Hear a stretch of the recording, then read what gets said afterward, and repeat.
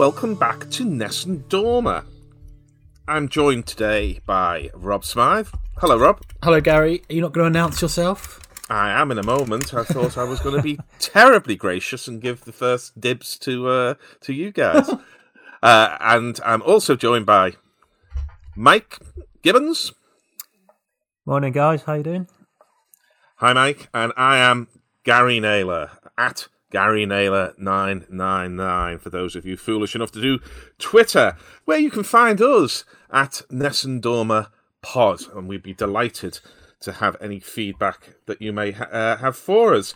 Before we go into our subject matter for this episode, though, we must reflect just very briefly on the passing of a great player and, by all accounts, a great man, Ray Clemence.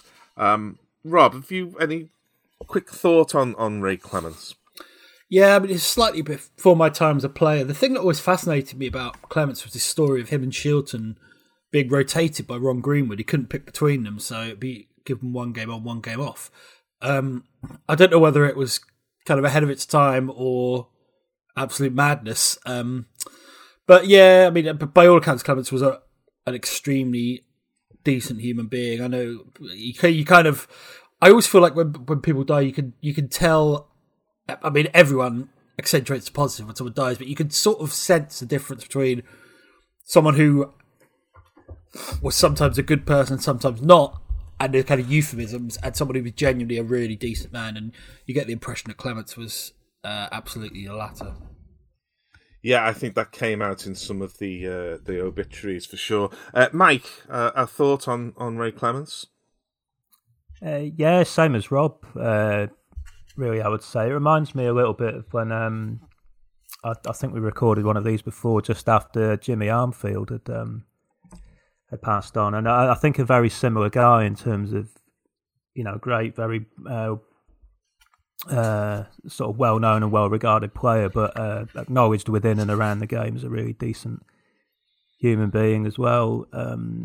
Having written the Euro '96 book a few years ago, I had to go through autobiographies of players from that era of the mid '90s, and he took over as England's goalkeeper coach under Glenn Hoddle, and a lot of the players in their books, talk about Clemence and what a thoroughly decent guy he was, and like Rob, a bit before my time, but the goalkeeper in Liverpool's great imperial phase of the 70s, won all those things. And the thing I remember him for is like looking through Panini albums when I was starting to get into football in the mid 80s and looking down and seeing that he had 61 England caps, but not knowing anything more than that. He didn't have a YouTube, or you couldn't look him up or anything like that. So it's that always struck me, and it I guess a bit unlucky being around at the same time as Shilton, because as they're both goalkeepers, it's not like you could play them in different positions. How did they get 170 odd caps between them? I suppose Shilton played until he was 40, but you always feel there weren't enough games to go round, Yeah, well, I looked into this when I was doing another podcast. Sorry for cheating on you about 6 months ago. And I think it was in November that England played their 1,000th international. So if you think that Shilton's played in 125 of those, Clemence, it's an incredible amount of experience to have, and I guess they would have played a lot less, prior to the 70s and stuff. But they still played a fair old bit because they used to play the home internationals every year, so there was always plenty of games to go around. I'll just throw in one memory of Ray Clemence. I mean, he was obviously playing for Liverpool, but he always got a big hand from the Gladys Street when he ran out, and always returned that hands above the head. And it's really a similar gesture that I'm going to recall. I was at White Hart Lane in what was deemed to be a title decider when Everton beat Spurs in 1985. I'm pretty sure it was, and the one of the crucial incidents in that game was a very famous save by Neville Southall, and I think he saved a header from Mark Falco at point blank range. And there's a picture. I don't remember seeing it. I think I was leaping about as everybody was then in a standing terrace behind the goal. it was at the far end from us. There was a famous picture, and it was caught on camera as well, of Ray Clemence quietly applauding Neville Southall's save.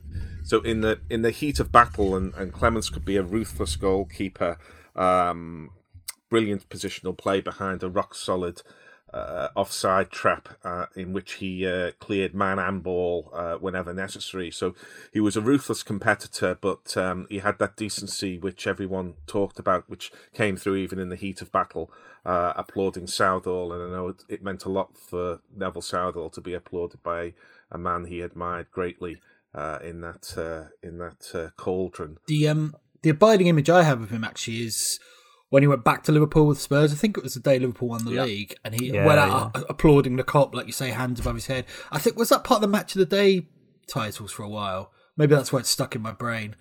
But yeah, you can just see the cop in the background, obviously all applauding him. Yeah, it's a nice image. Yeah, I think he got a big hand wherever he went, and taken far too soon. You know, the older I get, the kind of closer it comes, and one can't help sort of doing a sort of Trumpian narcissism and reflecting everything back on oneself. But it just underlines to any listeners who need it that enjoy the day, because we never know how many more we're going to get. And that sounds cliched, but boy, oh boy, it gets truer with every passing one of them, I tell you. Are you telling the listeners to turn this podcast off and do something more spiritually rewarding? What better way could you enjoy a day than the conversation at Nessun Dorma? I'm selling it harder than ever. And we will move on to the conversation that we have at Nessun Dorma, because we're going to complete our look at France 98 by going to the round of 16, the quarters, the semi-final, and the final. That's coming a little later, but we're going to start by looking at our player of the week, who is a man who sort of has become more famous to the current generation due to shenanigans, one might call it, at UEFA, but to certainly to my generation was one of the all-time great players, who is Michel Platini. And when I undertook the research into the career of Michel Platini, I have to say I was somewhat surprised. My extensive research took me all the way to Wikipedia, and I looked through, and I was somewhat surprised that his honours, and indeed much of his reputation as one of the great players of the 20th century, rests on a relatively short period after his move from Saint-Étienne, when he went to Juventus and then sort of won everything there. But it's not a kind of career trajectory that one sees too often. So, gentlemen, just a reflection on Platini, sort of the early years when he starts off at Nancy, then goes to Saint-Étienne. He has some success, but really it's the move to Juventus at the age of 27 that fires his career. Rob, do you want to say a few words on that? Yeah, I mean, I suppose in those days, talent was spread a bit more evenly through the leagues and through teams, so it wasn't that uncommon for... I mean, even Maradona, how many league titles did Maradona win? I'm not saying he's a worse player than Gary Neville because of that, but, so it wasn't that unusual. I mean, I probably became aware of him retrospectively. I know he was involved in the 78 team, who were a really good side, and were in one of the all-time groups of death with the host Argentina and a really good Italy side. They went out, but they were really unlucky. There was a classic game against Argentina. They lost 2-1. I think Platini scored, did he? Is that right, Mike? He did, yeah. But yeah, I mean, 82, 84, like you say, that period from 82 to 86, he was probably, well, in fact, I think he was the best player in the world. Even better than Maradona, who was kind of had his mixed spell at Barcelona and was kind of settling in at Napoli. And yeah, that definitely defines him, that period, particularly, obviously, which I'm sure we'll get onto, Euro 84. Yeah, before we come to that, I think you're right in that assessment, and in the talent being more broadly spread. I mean, I was aware of him, and there was lots of talk about him. I think he was in France captain before he went to Juventus in '82. But I was struck by remarks made by one or two of his teammates in one of those documentaries that are produced in Europe, so it's all sort of overdubbed sound and things like this. But he made the valuable point that it was when he went to Juventus that he kind of stopped playing for fun. He got out of the French tradition of playing as an entertainer and got into the Italian tradition of playing as a hard-nosed competitor. And maybe he brought together, as he did with his heritage and indeed his name, two kind of almost philosophies of football, or I hate using that word, but the kind of entertainment-led approach that the French took, and we saw the joy of that in some of their performances in Platini's time, but also the hard edge of Italian football, where to win was everything, and as long as the end was there, the means were justified. I mean, is there anything in that, Mike?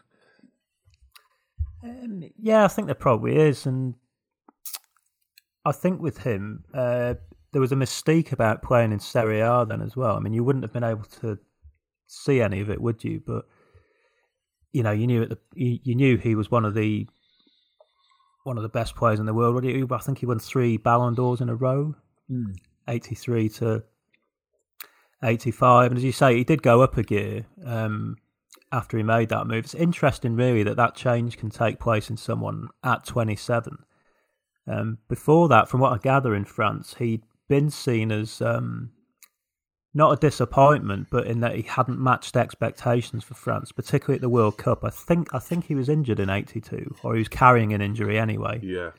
That restricted his performances a bit. But if you look at what he won when he went to Juventus, and that period as well, that kind of 5 years he was there, is probably one of the hardest league championships that the world's ever seen. And I think the nature of that championship would probably change you as a player. I mean, it's so tight, and we had a look into this once. I think when we were doing the Denmark book about Preben Elkjær, so the year Verona won the title in 84-85, 1 in 6 games was a 0-0 draw. Yeah. The top scorers scored, I think, something like 43 goals in 30 games. And Platini was top scorer in Serie A for 3 seasons in a row. I think playing from midfield. I think that's underrated, actually. He was very prolific. Just looking, 83-84, 20 and 28 league games.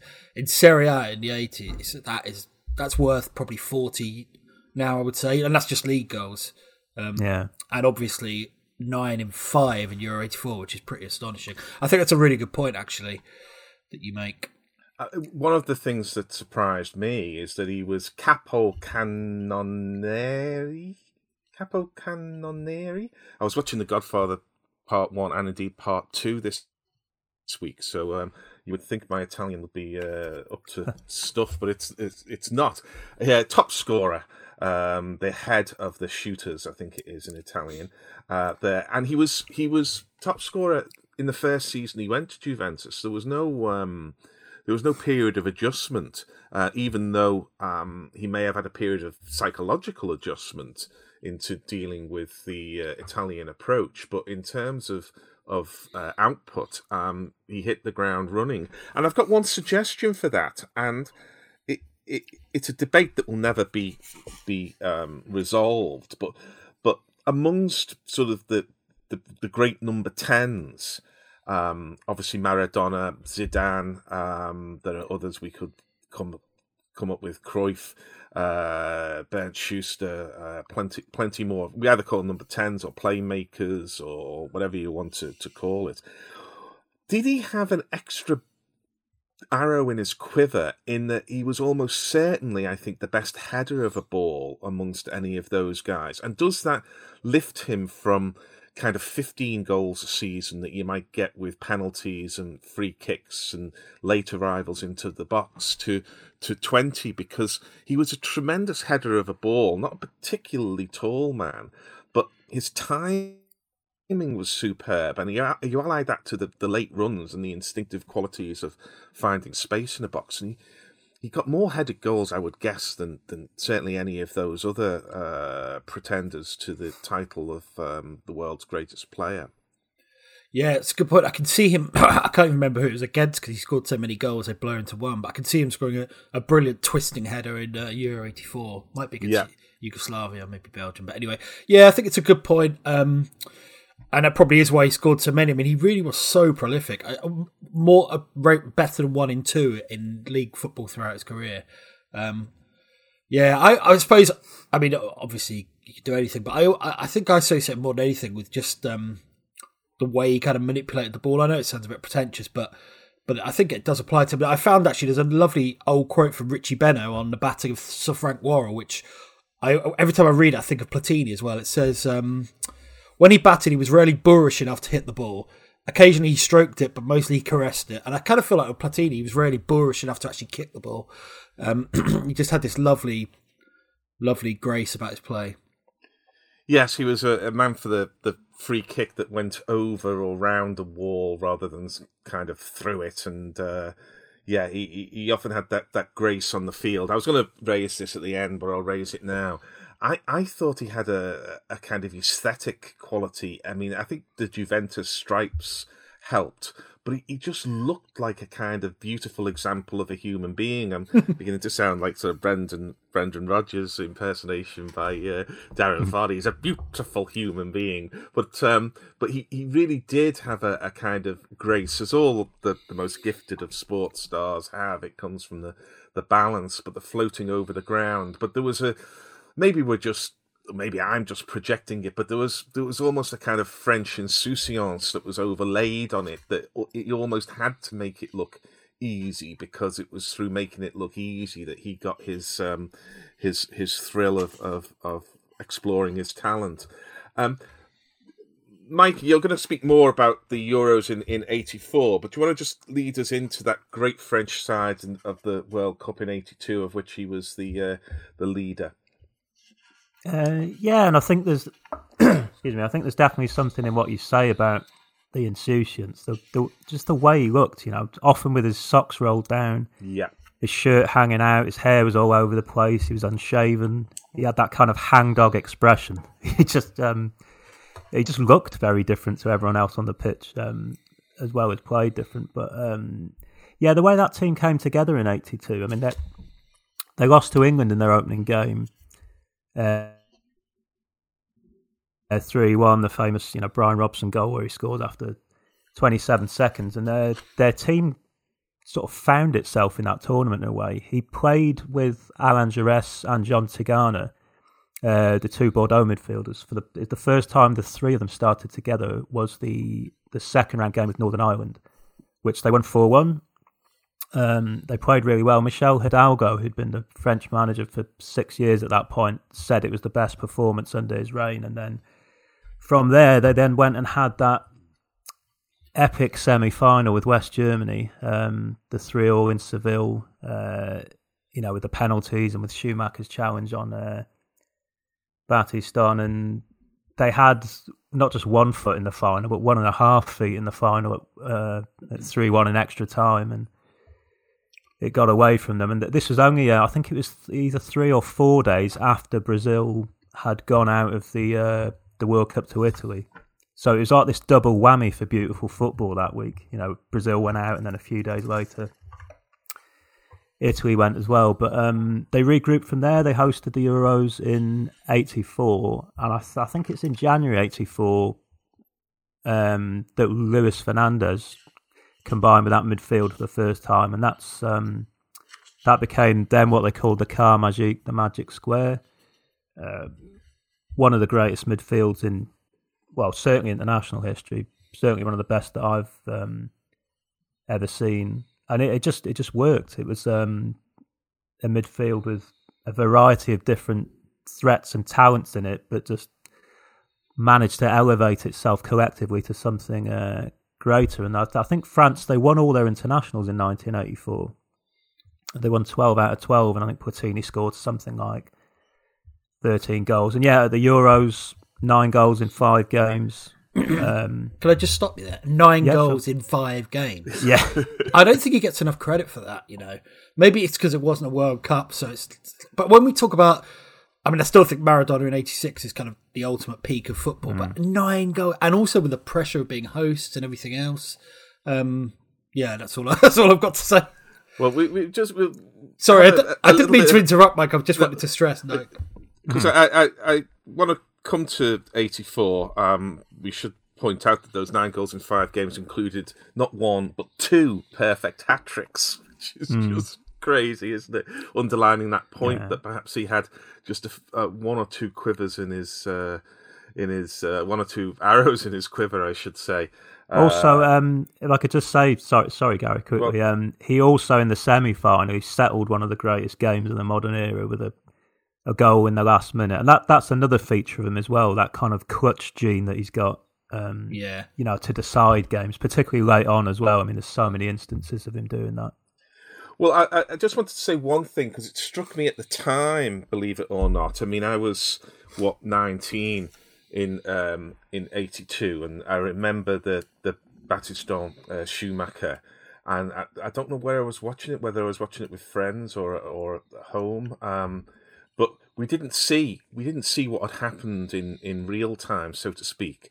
And then when the replay went back, and I think John Motson or someone is saying, and Schumacher really has come out there, and Battiston has been laid out injured here. We sort of looked at each other because we couldn't quite work out what had happened. Why first of all had he done that, and then secondly, why was there no free kick and sending off and all of this? It seemed like it was in an alternate universe. And then, of course, we then kind of got scared because in those days there was no sort of worrying about viewers' feelings. The camera just stayed on man who was clearly out Sparko, concussed, while players, French players, are arguing for a foul and for a card. Schumacher sort of off stalking about, realising what he'd done.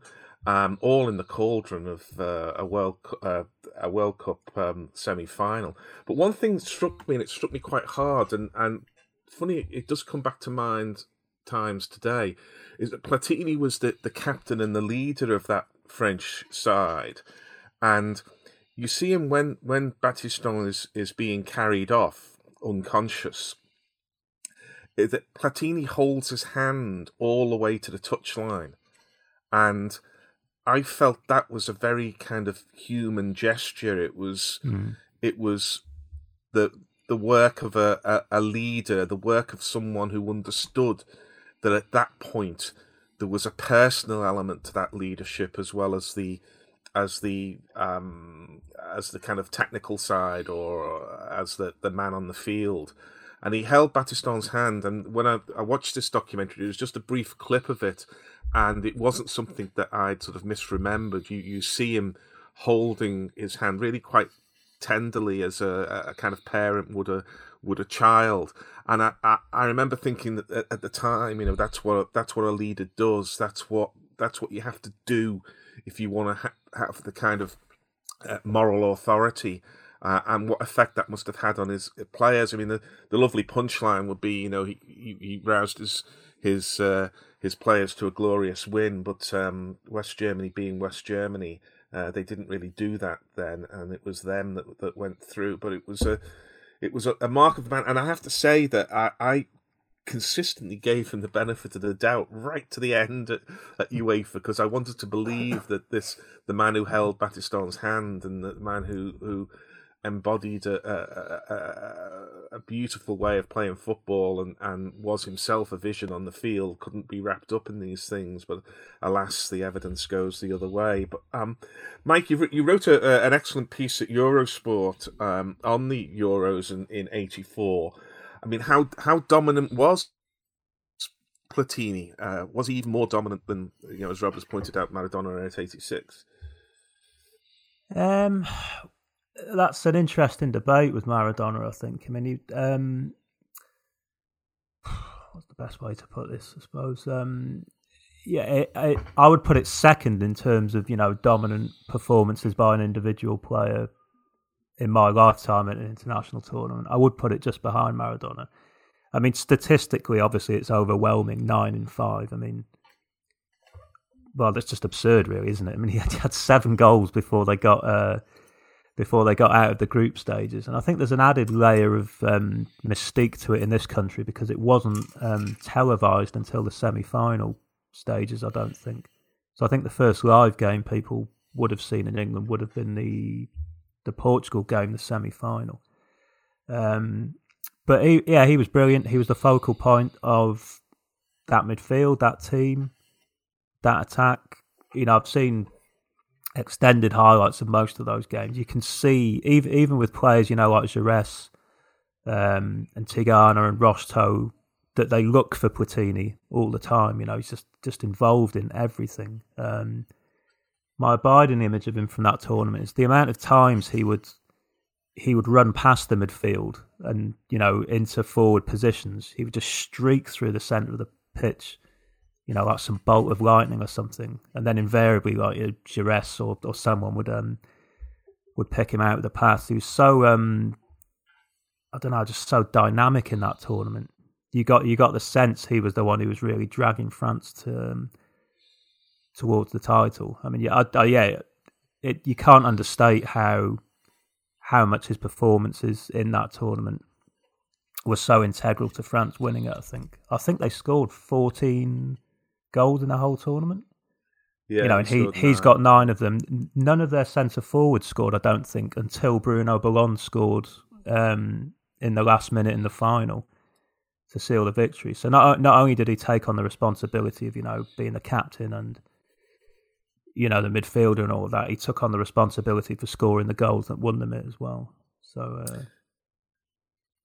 I mean, Rob, did we? I don't recall that we talked about players finding space between the lines, but he was very much. I mean, you could probably say the same of Maradona or even Zidane as well, as a player who seemed to pick up that space between a midfield and a back four. And there must be lots of players who do this, but I think we remember these greats because the way in which they use it, you know, the head goes up, they carry the ball, they play the killer pass, and they do it so often and in clutch situations that it raises them above other players who have, and there always has been players who, you know, who played off a main striker, or it was a big man and a small man. But I seem to, in my memory, he was the player more than any other that I can recall who played in the middle and found his space between the lines. Is that something that's defensible? It's always defensible if it comes out of your mouth, Gary. Yeah, probably the 2 from that era come to mind, him and Zico. Yes. And there's just an intelligence to them as well. I always remember Souness when Flamengo routed Liverpool in the Intercontinental Cup, and he said, I couldn't get close enough to Zico to kick him. And we had the pleasure of talking to Klaus Berggren for the Denmark book, and he was actually man marking Platini in the first game, and he kind of ran us through some of the little tricks Platini would do to lose him, and you got a real sense of just how incredibly smart he was, as well as being brilliant on the ball, just smart at finding space, manipulating a marker. It always makes me laugh when you see these all-time 11s and Platini's in central midfield. Usually with someone like Maradona, you think that's just not realistic at all. They played so much further forward. Zidane. Yeah, exactly. Yeah, Zidane as a holding player. Yeah. I mean, the setup in particular with France was perfect because they had not one but 2 workers in Tiganat and Fernandez. It just allowed him and Jerez to play. But I mean, as we said, his goal scoring record was brilliant, but it's partly because people say from midfield, and it wasn't quite that really. He almost plays, I mean, it's a more common position now. I think you're right. Think of, I suppose, in what we now think is a 4-2-3-1, he has that kind of, that's Bruno Fernandes type role. I know they played differently, but he was that kind of influential as an attacking player. So I think that's sometimes forgotten. He's almost thought of as just another central midfielder, but it's not really true. I mean, everything was geared around him, particularly France, but also Juventus. And with that comes a great responsibility as well, you know. But as you both said, he was mentally strong enough to deal with it. And pretty much always, in that 4-year period, very rarely let them down. Well, I want to just bring the discussion to a close, because we will move on to France 98, the second part of our discussion. But it's a point that you make, Mike, in that article you wrote for Eurosport about Platini's role in really reviving the European Championships and raising them to the kind of level which is obviously it's a step below the World Cup, but it's serious stuff. It's a championship which is highly valued, and it's a prestige tournament. And that wasn't always the case, but Euro '84 really took up what had been a bit of a kind of hodgepodge of different formats and players opting out on occasion and dual tournaments, and gave absolutely everything to a home nation, but also created the kind of mystique that all tournaments need. Do you want to expand on that? Yeah, I mean, so Euro '84. I mean, the first thing I think UEFA finally sorted out the format of it into something. I don't know, that just worked better and you could engage with more. They had a group stage and then semi-finals and then the final.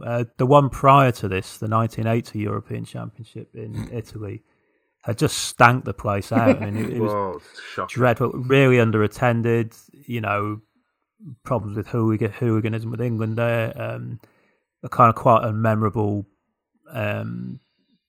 final, really, not a lot of great teams in it. This one, I think it was really open.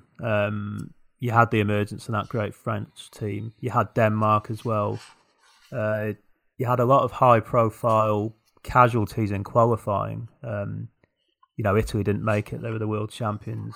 The USSR weren't there. The Dutch, England.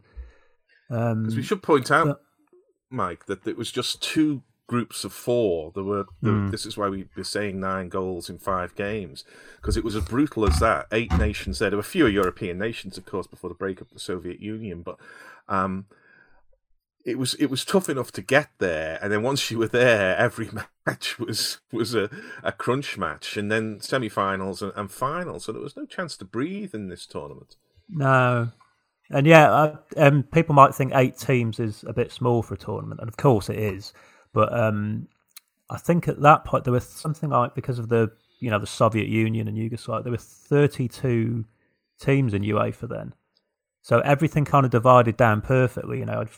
You had the groups of 4 for qualifying, then you went down to 8, and you just kind of drilled it down to 2, and it felt like the right size and the right fit. But I mean, you can't establish a tournament of any kind, really. I mean, you have to provide, the moments that people remember, that make people want to come back next time. And Platini certainly did that in '84. It's probably, so certainly is, I think, still the most iconic performance ever at a European Championship by one player.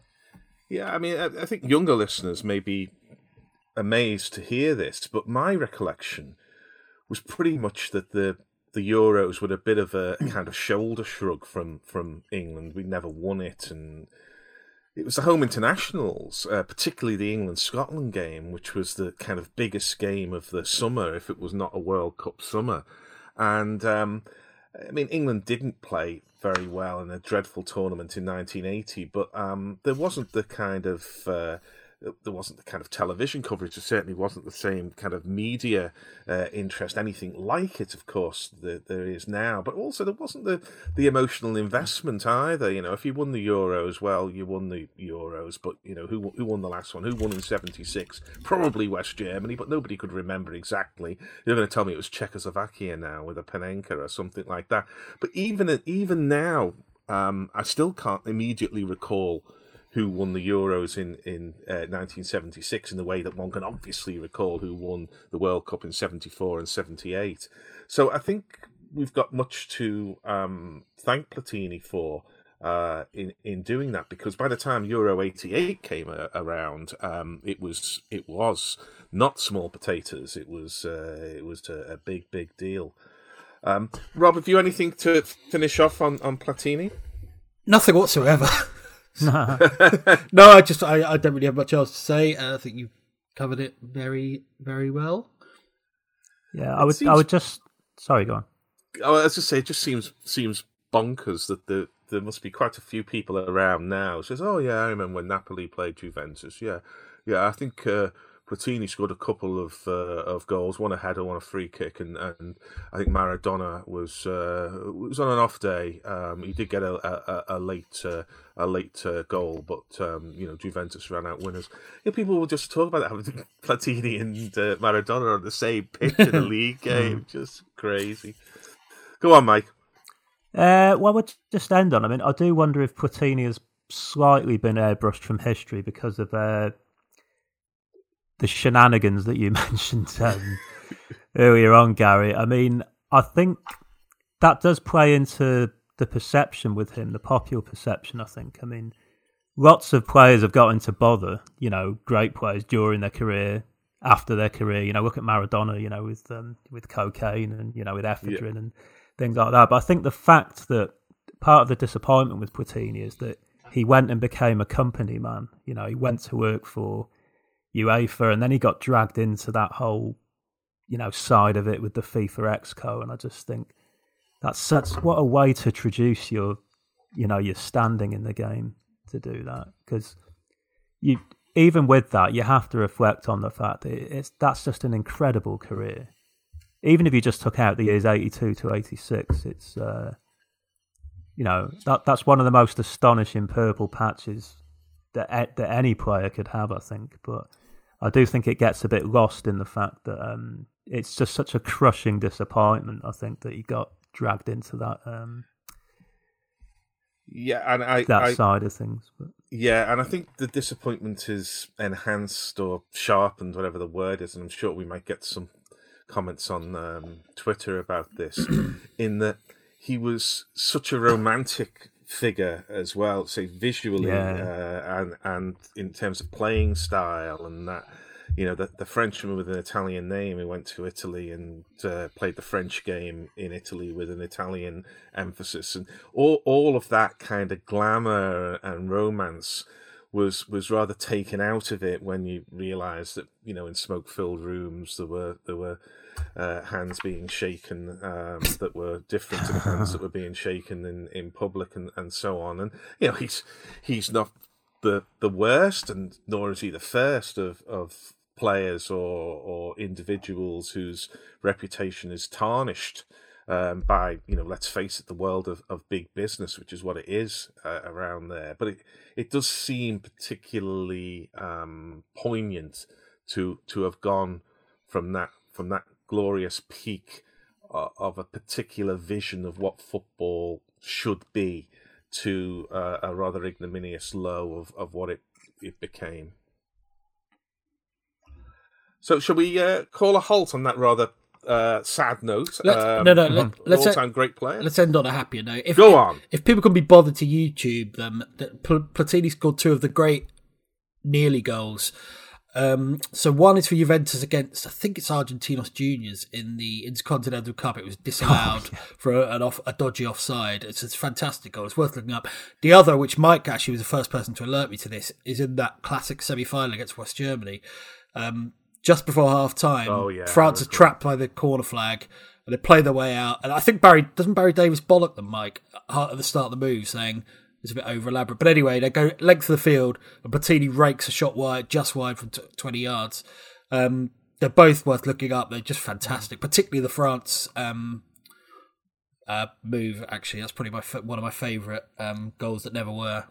Yeah, Barry Davies. So they're playing it around on the edge of the box, and he says something like, "Oh, they're playing around with it there," and really kind of disapprovingly. And then 10 seconds later, they're just whistling a shot past Schumacher's post. It's a fantastic bit of play. Yeah, Rose Ed was never really a destination for the Magic Square, was it? No.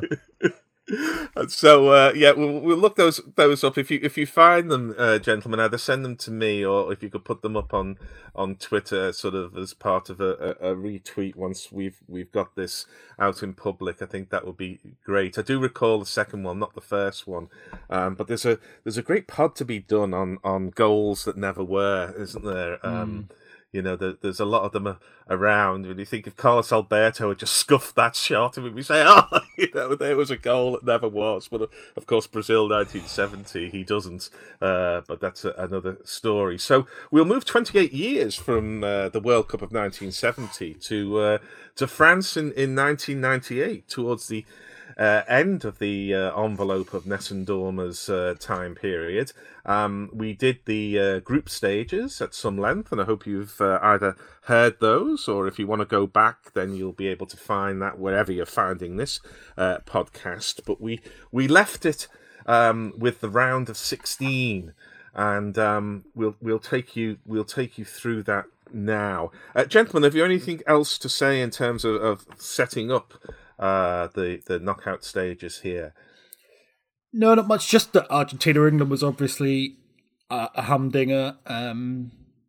The rest of the fixtures, I don't think any of them stood out particularly beforehand. A couple of them turned into really good games. But yeah, I think there was just a huge focus on that. You always, when you get to kind of perceived superpowers in the last 16, it's always so tense because it's too early to go out of a World Cup. When you then factor in Argentina in England's history, then obviously it goes to another level. But yeah, we'll get to all that. Yeah, we're gonna have that. And actually, it was the last of the last 16 games, I think, which kind of heightened the anticipation. You had to wait a wee while for it. Yes, indeed. But let's start with a game that looks fairly routine on paper, and that's Italy against Norway. You'd expect Italy to win 1-0, and Italy did win 1-0. With Australian-Italian Christian Vieri's fifth goal in the 4 matches. Mike, do you want to say a few words? Yeah, I think what you say there is they won this kind of matter-of-factly, really. They scored really early on. I think they scored at 18 minutes. Vieri scores after sort of a ball down the side, which he just runs through into the box and then shoots into the bottom corner. Worth saying, I think, what a fantastic striker Vieri was. I mean, I always thought he was. He just offered every type of threat you could possibly have, I think. You know, he's good with both feet. He could hold it up. He can head it. He's really quick as well, especially when he was younger.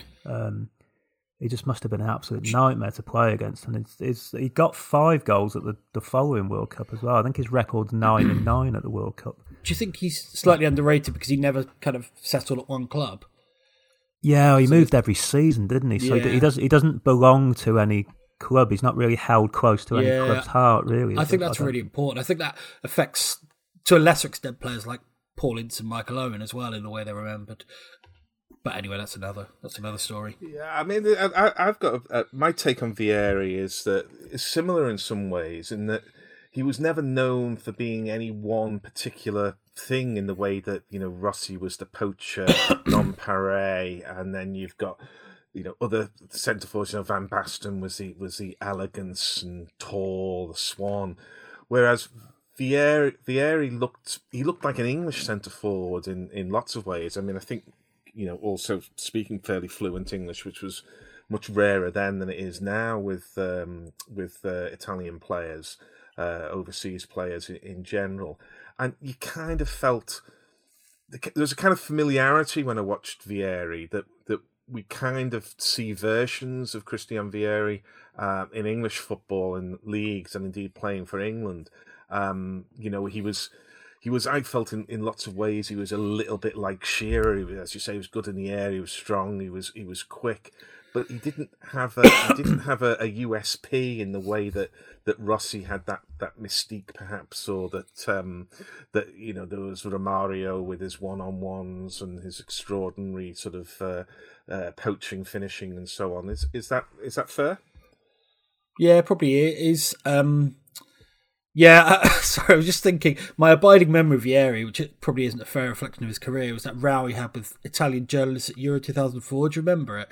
So there was some fuss over the fabric of Italy's the socks. They drew 0-0 against someone, I think it was Denmark, and then one of the players said it was due down to the fabric in their socks. And then Vieri got in a row at a press conference, and I think he said something like, "I'm more of a man than all of you. You'll never know how much of a man I am." Which is just brilliant. Which is a very English centre forwards thing to say. Yeah, exactly. As well, but also a very Italian thing to say. One quick note on this game: Pagliuca makes a brilliant save from Torre Andre Flo at 1-0. I mean, it was weird. It was comfortable, but but not in a way, because obviously one goal, even for Italy, there's always that threat, and it was a brilliant reaction save from a header, close range header. It's funny, isn't it? So Norway got into the last 16 with that famous win over Brazil, possibly the most famous result in their modern history, and then you think, and then that's it. It's over 4 or 5 days later. Almost, I don't know, the suddenness with which teams go out of a World Cup. I know it's completely logical, but there's a kind of sadness to it as well, that you have such a high, and then you just go out with a whimper a few days later, and that's it. And it it seems to happen so often, like I think Switzerland in '94 and things like that. Yeah, it just seems like that whole idea of leave it all on the pitch. It feels like so many teams don't do that for whatever reason. I think go on. Sorry, if I could just come in on Rob's point. Then there's a really interesting point. I think it's in Roy Keane's first autobiography where he talks about USA '94. And when the Republic of Ireland beat Italy, he says something like it felt like the tournament was over at that point because they got their one big result. They'd scalped one of the superpowers, in the first round. And it's almost like, well, we've got the memory from the tournament now. Yeah. We've got the thing that that will carry forever. And it's he being the ultimate pro and the winner, just said, well, why can't we go on and try and win this whole thing? And that's maybe a mentality thing, maybe a difference between, teams that do regularly get to semi-finals and finals of World Cups and, I think that's maybe a team like Norway. I mean, and I wonder if the game 4 years earlier played into this a little bit as well, because Norway had Italy at the USA '94 World Cup. They had them down to 10 men. They could have knocked them out of the tournament, and they didn't go for it. It's more like they went for the point that would have secured them passage through to the next round rather than the actual victory. So it's a bit of a belief thing as well. Maybe they just didn't believe that they could beat them. I think aren't Italy the only team to beat Norway at a World Cup, and they've done it 3 times? I think.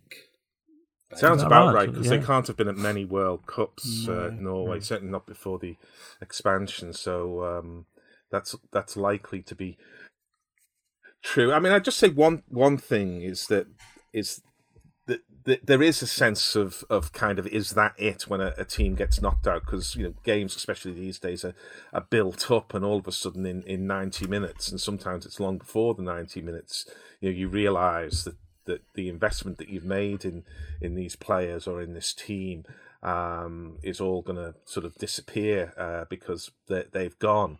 But there's no match that's surely more useless than the Golden Boot playoff, which is the third and fourth place match, because I don't know about you, but it just, to me, that is a kind of backdoor in a tournament.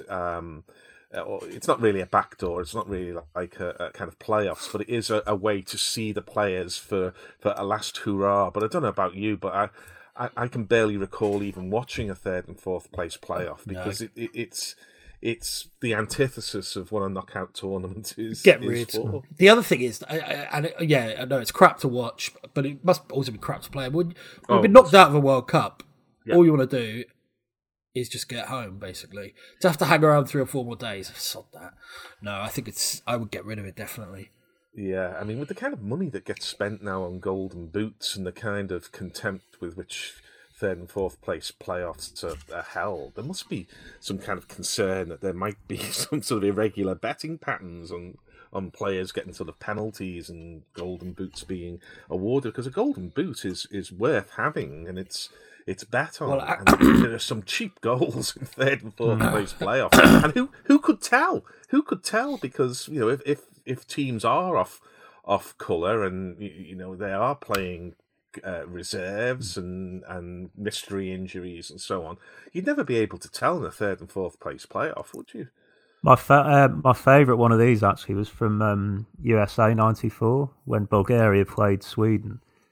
And Sweden won 4-0, and the Bulgarian team had quite clearly down tools, except Hristo Stoichkov, because he was on 6 goals, and he needed one more to get the golden boot outright. So he's running around and kind of berating his teammates, saying, "Put some effort in, get me a chance." And they're like, "Well, we're just on holiday already. Really, we're just going through the motions here."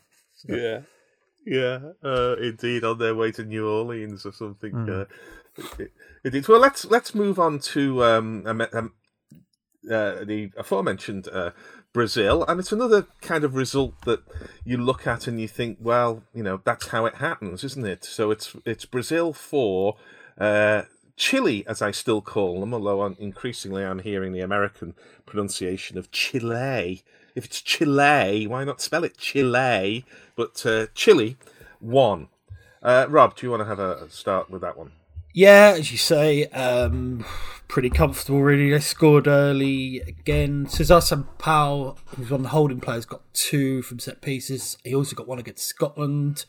Can't be too many holding midfielders. We've got 3 World Cup goals in one tournament. It was just an easy win, really. I mean, I suppose what I would say is that with hindsight, there are signs that Brazil are vulnerable defensively. I mean, kind of didn't pick up at the time, but I think they only kept 1 clean sheet in the tournament. And even here, Chile got 1, and I think they could have got a couple more. But there was never any threat, really. I think there were 3 up at half time. Ronaldo looked very lively, scored 2, hit the post of the bar. Yeah, at that point, he was the most exciting player in the world, easily. Well, not easily, actually, I suppose. You could argue Michael Owen was, but that's another story. Yeah, again, another of those last 16 games where, I mean, Chile were quite lucky to qualify. Didn't even win a game. There was an iffy disallowed goal. But it's funny because I still have quite strong memories of them in that tournament, purely because of Zamorano and Salas, even though you look back and think, well, actually, they essentially did bugger all. They didn't win a game in a fairly easy group apart from Italy. And yeah, it's just, you always get this. I mean, even in 2010, Chile were a better team then, and I think they got hammered by Brazil in the last 16. It's just, I think you're right. I think there is something in the subconscious of a lot of these teams who just think, well, that's it now. We've done our thing, and we're not kind of entitled to go any further. Yeah, kind of a reverse entitlement, isn't it? Really? I know it well. Mike. Yeah, not a lot to add, really. I mean, 3 up at half time.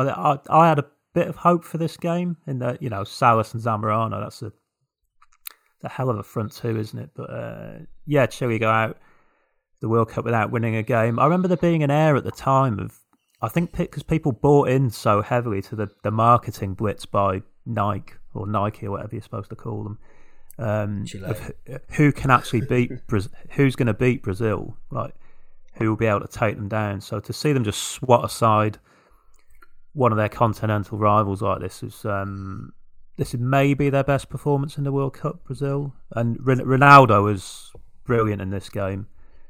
As Rob says, scores twice, hit the post, hit the bar. A mate of mine was at this game, and he still raves about it now. How good Ronaldo was that day. But one of those kind of victories that a team of Brazil's stature tends to have at this stage. It's just they just very, very matter of factly get the job done and move through to the quarterfinals. I suppose you're right, actually. If 1-0 is the kind of matter of fact result for Italy, then 3-0 or 3-1 or 4-1 is for Brazil, which I suppose actually shows how good they often are. Even though we don't think of this as one of the great Brazilian sides, they're still able to win 4-1 without really getting out of second gear. Yeah, I remember being slightly resentful is probably the wrong word, but sort of left a slight bitter taste in the mouth for me with the kind of Nike stuff. And how do you say it in Portuguese? Is it Jogada Bonita, the beautiful game? Is it Joga Bonito? Something like that. Because although I have memories of 1970 and obviously the great side, and we've seen them, my first real exposure to Brazil was that dreadful side in 1974 who were just absolute thugs, terrible and thuggish, and they were an anti-Brazil.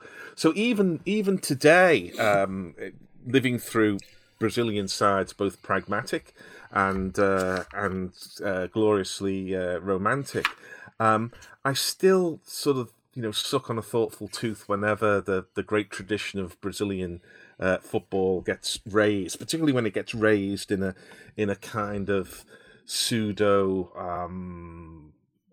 kind of pseudo-legendary sense, for advertising purposes, because there've been plenty of sides. The 94 side, I think, were very pragmatic, even though they won and they did have Romario.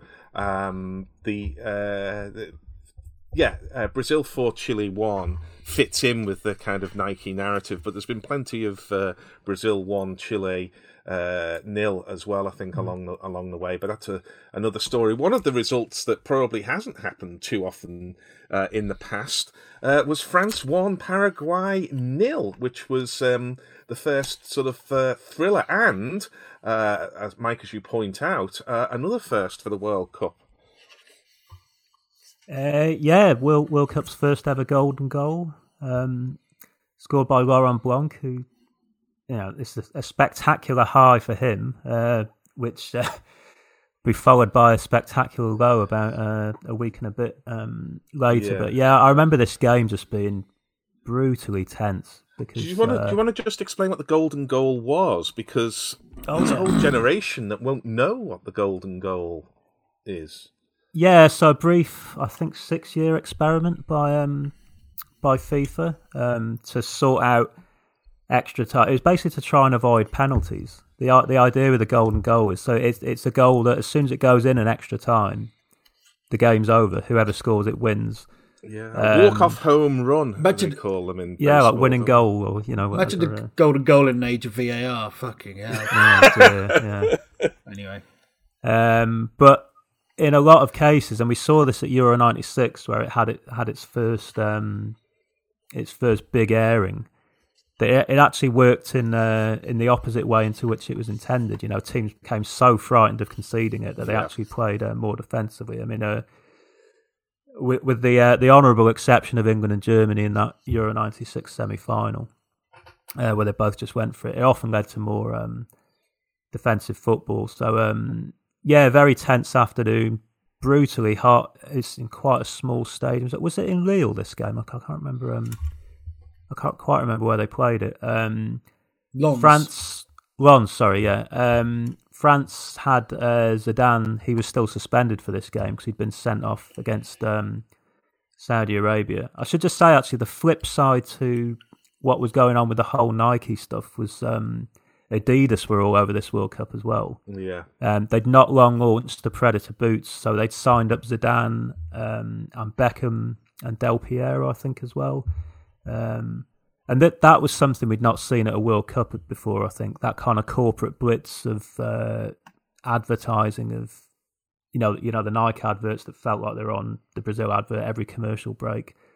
The Adidas ones about the Predators, they're caked in, magazines and newspapers and everything like that. I think that was a real difference with this World Cup compared to ones that have gone before. But France just about got through this. Chilavert, the Paraguayan goalkeeper, had a really good game and was absolutely heartbroken when he let in Blanc's goal, and there's kind of poignant shots of him being helped up and inconsolable in tears. And France, they probably utilised their squad at this tournament more than any of the other teams did. You see this a lot more in modern World Cups now, but this was the first World Cup where you could have 3 subs in one game. I think they brought on Robert Pires and Alan Bogosian, and I think, well, Pires certainly was anyway. They're both involved in the move that set the winning goal for Blanc, and as I say, great moment for him, Blanc. But there was a very low moment in the post for him as well, unfortunately. I had to sort of look up I knew where Paraguay was. I had a sense that it was sort of in the middle of South America, but whether the country was sort of the size of Wales or 3 times the size of Wales, which is always, of course, the unit of area used by tabloids all the time I was growing up, and how what its capital was and how many people lived there. I mean, I just had an idea that Paraguay was a few sort of Amazonian tribes, and Klaus Kinski trying to pull an opera house up a mountainside for Werner Herzog shouting through a megaphone. I mean, Paraguay was a very, very remote place of which one heard almost nothing because it didn't seem to have the kind of earthquakes that Chile had and everything else. So it was a case that we didn't really know anything about this, and Chilavert became the kind of figurehead because of his shooting and his goals record, and he was larger than life, and goalkeepers used to wear those shirts that looked like you'd been at the fairground and been spraying paint on one of those revolving turntables and stuff like that. So he was kind of the icon of a Paraguayan side, and we learned a lot. And Paraguay subsequently went to quite a few World Cups, but there was kind of nothing known about Paraguay at that time. Rob, anything to add? Just Chilavert, obviously the personality who stood out, but they had a brilliant central defender, Carlos Gamara, who made the All-Star squad that FIFA picked. Chris Freddy in his World Cup history, which I can't recommend highly enough, says that he was possibly the best central defender in the world at that time. The other thing about Chilavert, once he got up, didn't he then go around picking all the team up as well? Basically saying, we've done ourselves proud and everything. Maybe I've misremembered that, but that always stuck in my mind. But yeah, I mean, like you said, they were essentially quite a defensive side, but they got so close to penalties. And as Mike said, it was just so tense, as it always is when the hosts reach the knockout stage, because, at any point, that could be it. One false move and the whole thing collapses, particularly with the golden goal. But a nice moment for Blanc, one of the great goal-scoring defenders, of course. I think this came in open play, didn't it?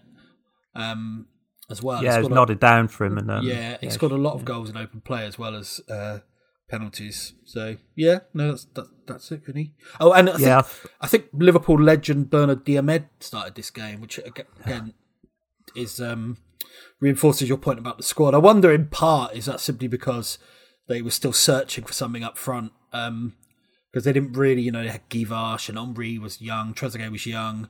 They were constantly searching for the right combination. But yeah, they got through. That's all that matters. Yeah, I always think this is such an awkward game for the host at this stage, because you can't.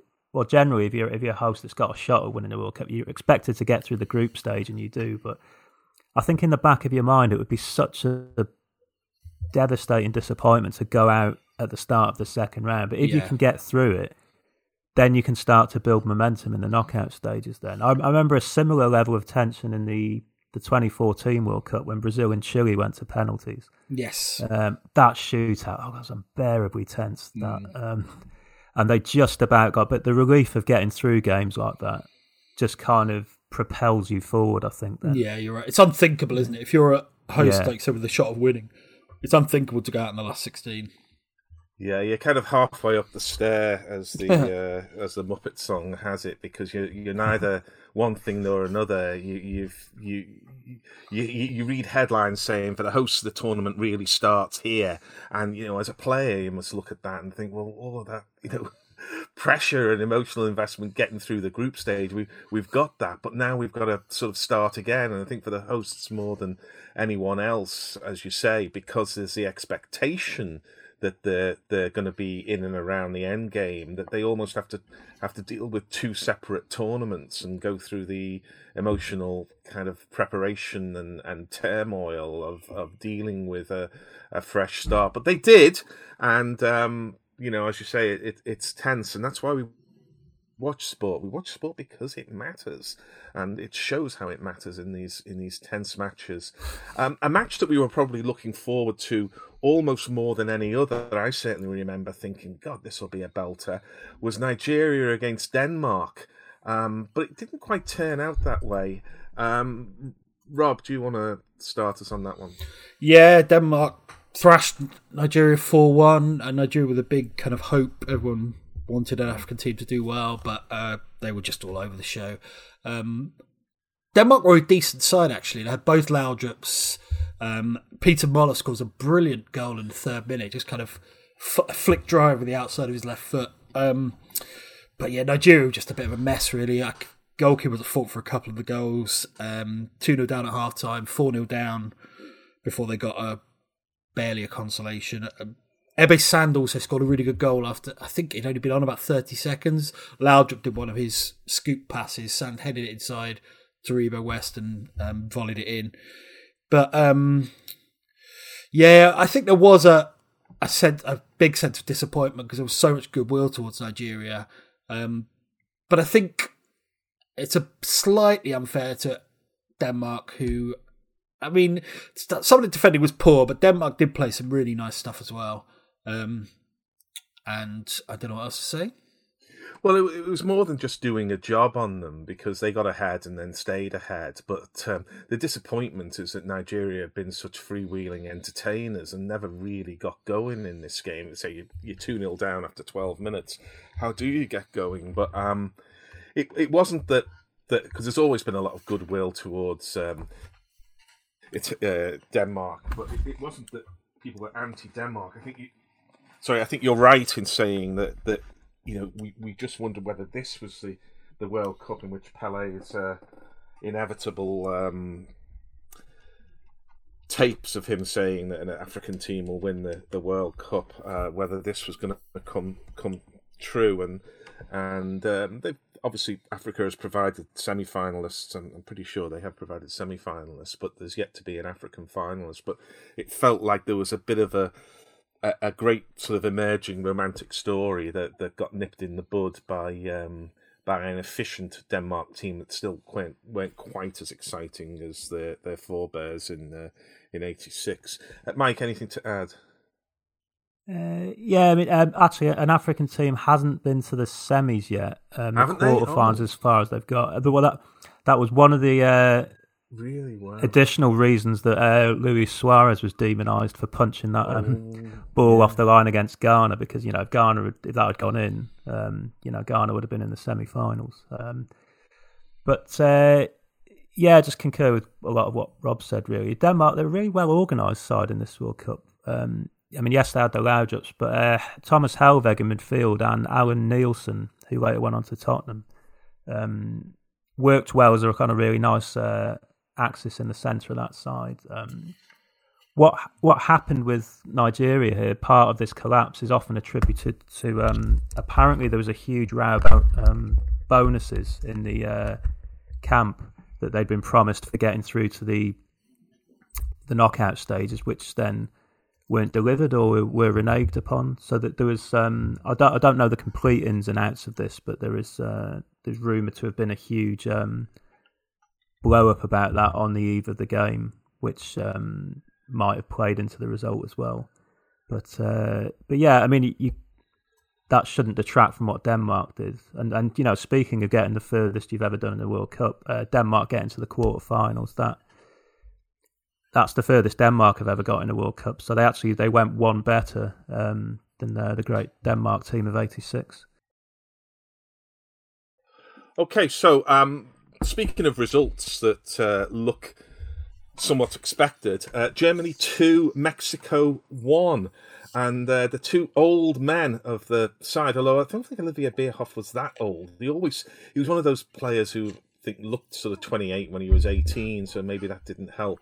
But goals from Klinsmann and Bierhoff, late goals inevitably, bringing Germany back into this match. So, Mike, I think you're setting us off on this one. Yeah, well, Mexico blew this, really. They scored first in the game, scored a really nice goal by Luis Hernandez, who had a decent tournament. I think he got 3 goals. At France '98, and then after that, they got Germany on the break, hit the post, and then Hernandez had a chance from 6 yards out when it was squared to him, right in the centre of goal, and he just completely mistimed the finish and sort of tapped it straight into the arms of the goalkeeper, which would have been 2-0. And the way the game was going, probably unassailable. But Germany. At that point, they went more direct, started pumping balls into the box, one of which broke to Klinsmann, who equalised, and then with a kind of inevitability, Oliver Bierhoff headed in the winner with 4 minutes to go. I think Bierhoff would have been 32 at this tournament, because he got capped very late for Germany. He got called up for Euro 96 after he had a really sort of odd career trajectory in that he was playing for Udinese in Serie A, and they were in Serie B, I think, when he was top scorer that season. And then he got, I can't remember where he transferred to after that. Was it Milan? Milan it was, yeah, of course. And yeah, he didn't make his debut for Germany until he was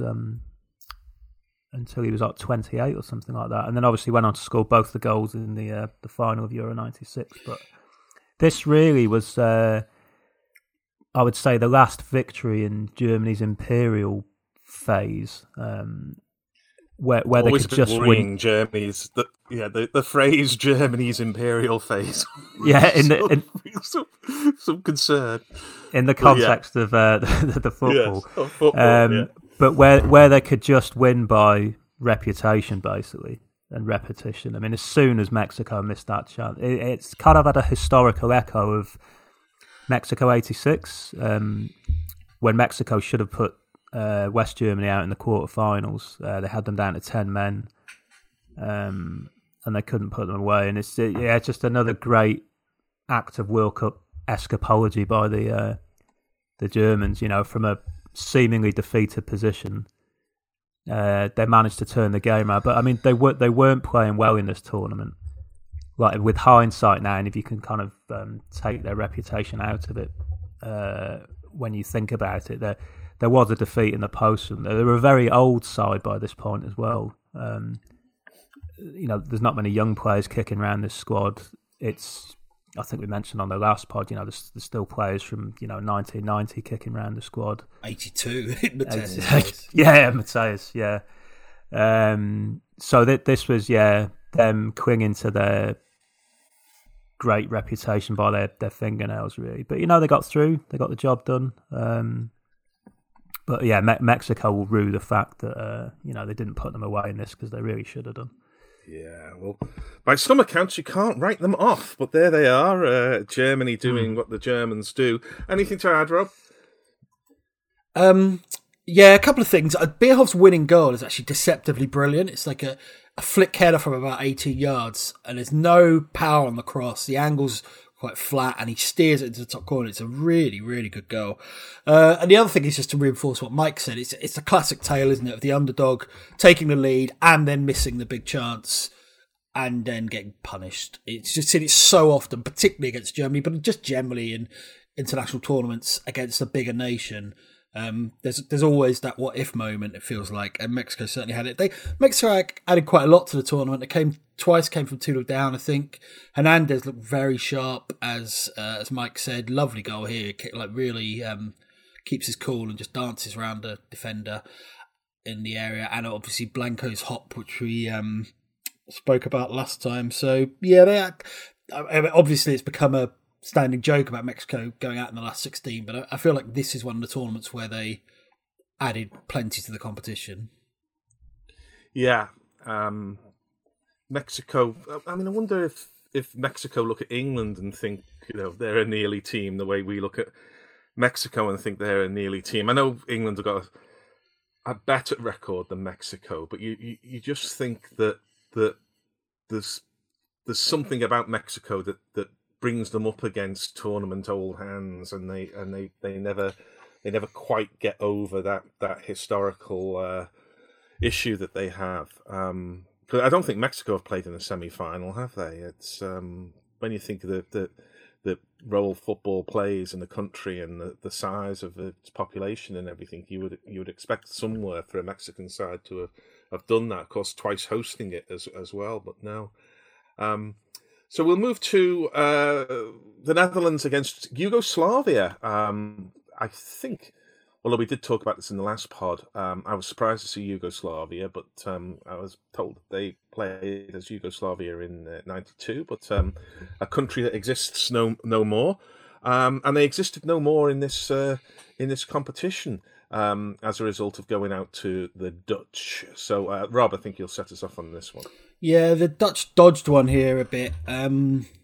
So they won 2-1 with an injury time goal from Edgar Davids, but both their goals were a bit iffy. Bergkamp probably got away with a foul for the first one. David's goal took a couple of deflections, but there was a period at the start of the second half when the game should have got away from them, really. Komljenovic, I think, equalised from a set piece, and then Stam gave away a penalty. It was probably a bit harsh when he did pull the guy's shirt, but it felt harsh by the standards of 98. But anyway, Mijatovic hit the bar. Then a couple of minutes later, I think, I'm not sure exactly certain the chronology, but Bergkamp should, without question, have been sent off for stamping on Mijatovic, which is interesting, not only in the context of the game, but obviously it would have meant had the Dutch still got through, he would have been suspended for what became the defining game of his career. So yeah, I mean, the Dutch were such a likeable side and added so much to the tournament, but they were... Yeah, they got away with it a little bit here. They actually, I forget why, maybe he was still suspended for getting sent off in the first game, but Kluivert didn't. I think Bergkamp played up front on his own in this game, which never really worked with Arsenal, with the Netherlands. And they looked a much better team when they had Kluivert and Bergkamp playing together. But yeah, just quite lucky, really. I mean, the Bergkamp incident is fascinating, particularly when you contrast it with... I mean, it was a much more severe offence than the one for which Beckham was sent off against Argentina. And obviously that, but, you know, Beckham's life became pretty tumultuous as a consequence. And it's interesting that Bergkamp's just forgotten by, you know, a few days later. It's just kind of just another bit of detail, really. It's just interesting how arbitrary these things seem. Yeah, if you think what happened to Blanc as well, you know, missing the World Cup final. It's interesting, actually. Just Bergkamp always had that in him a little bit. Yes, I was just going to say a bit of rage. Exact phrase. Jacob Steinberg, who was on one of our pods about West Ham, always talks about the time when he flattened Steve Lomas with an elbow in the build-up to a goal at Highbury, quite an important goal, I think. He certainly had it in him, a bit like Zidane, actually, like that kind of brooding rage that could just come out occasionally. Yeah. I mean, my dad always used to say, you know, particularly of the likes of Graham Sharp and others, that you've got to have that in a forward. And partly it was about the aggression that a forward needs to show. But I think it was also, you know, growing up, because football was changing in 98, but they certainly grew up at a time when, you know, centre-halves just went straight through the back of a centre-forward. And they did that more or less at will in the first half, because you weren't going to get a yellow card in the first half for that. And I think sometimes the forwards, and it's a different generation now because they're protected much more, but I think that was probably the last generation of forwards who really did have to grow up with getting kicked up in the air over and over again. And clearly not all, there's always a Gary Lineker and an Alan Smith around, but plenty of them, in order to do the job, had to have a streak of vengeance in them to look after themselves. And Bergkamp was one who certainly had that. Just another point about Dennis Bergkamp, and it's kind of an aside, but this match raises it. Was there ever a kind of world-class number 10 who was played as a number 9 as often as Bergkamp was? Because it wasn't that often, was it? Well, he never... When he went to Arsenal, it wasn't absolutely clear because he'd had the disappointing season or two at Italy. It took him the time to find his feet. But I don't think he was ever kind of completely the playmaking number 10 that we remember him as. Quite often he did play further forward, and we've looked at Platini earlier, and we've talked of Zidane and Maradona and Cruyff. I don't think... You know, we didn't have things like heat maps then. My feeling is that Bergkamp played a little further forward of that. And, you know, had he been much more of a kind of... His managers believed in him as a playmaking number 10, would we have got not just a great player, but an all-time great player to be mentioned in the same breath as Platini and Zidane and that's so on? interesting. My memory, that's completely different to my memory of him. Certainly at Arsenal, yeah.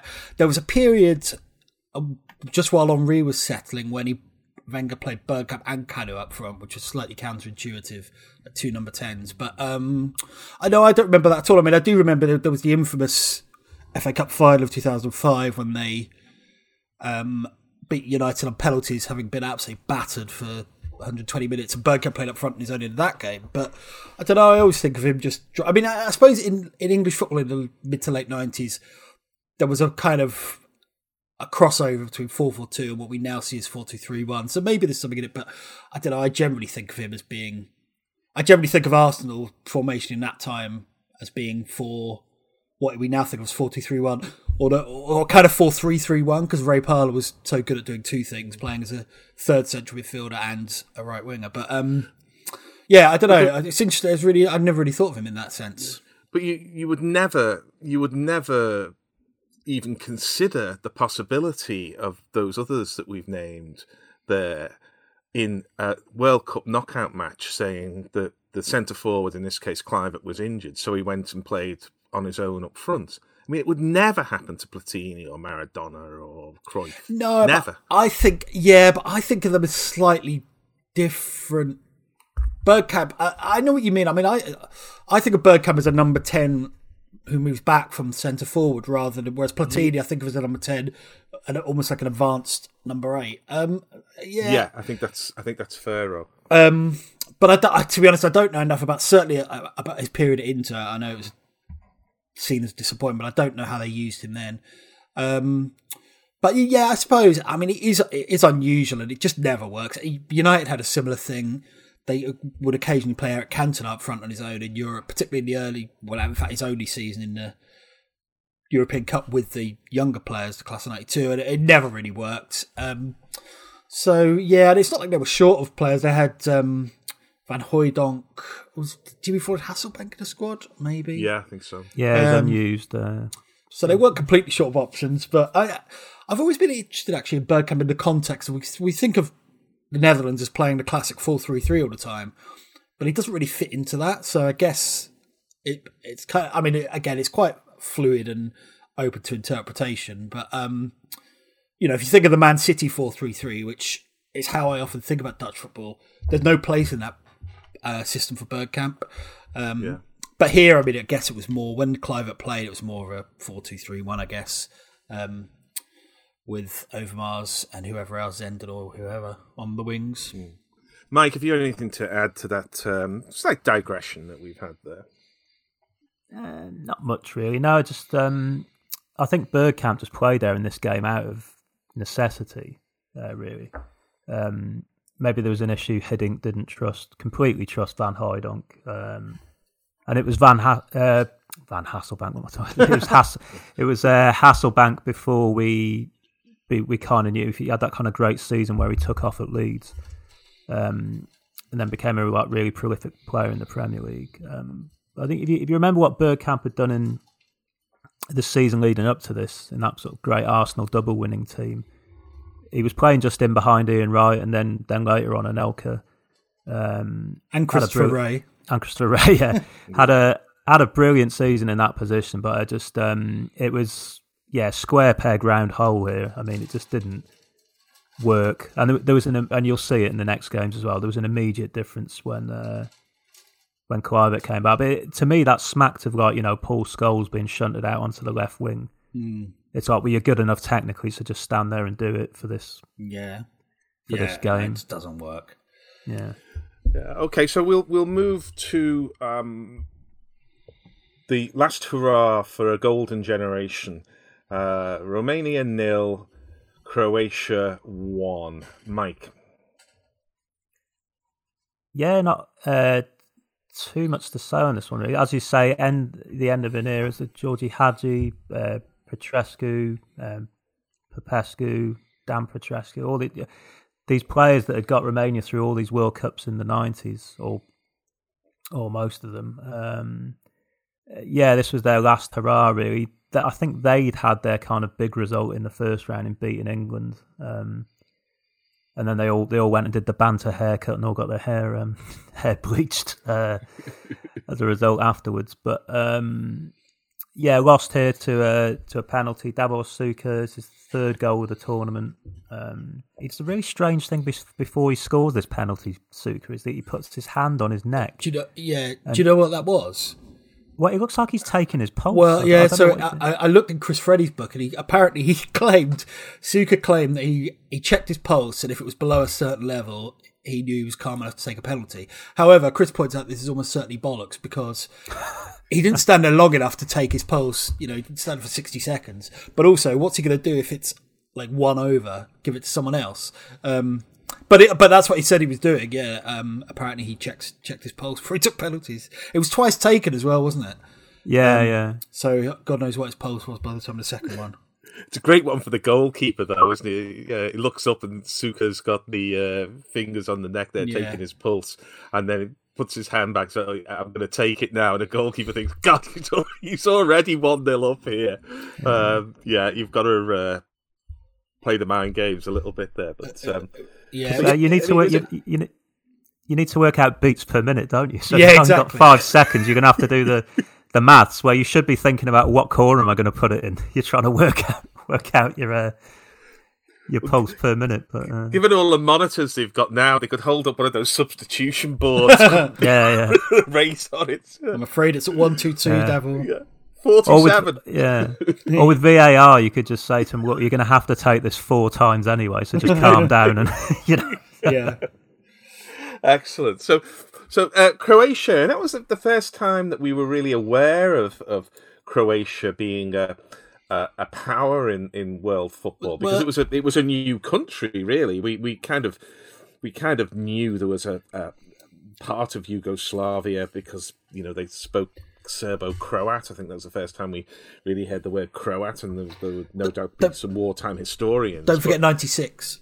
Oh, were they Croatia in 96? They were brilliant in 96. How could you forget, enough, Gary? But you're right, it was their first World Cup appearance, so the point kind of stands.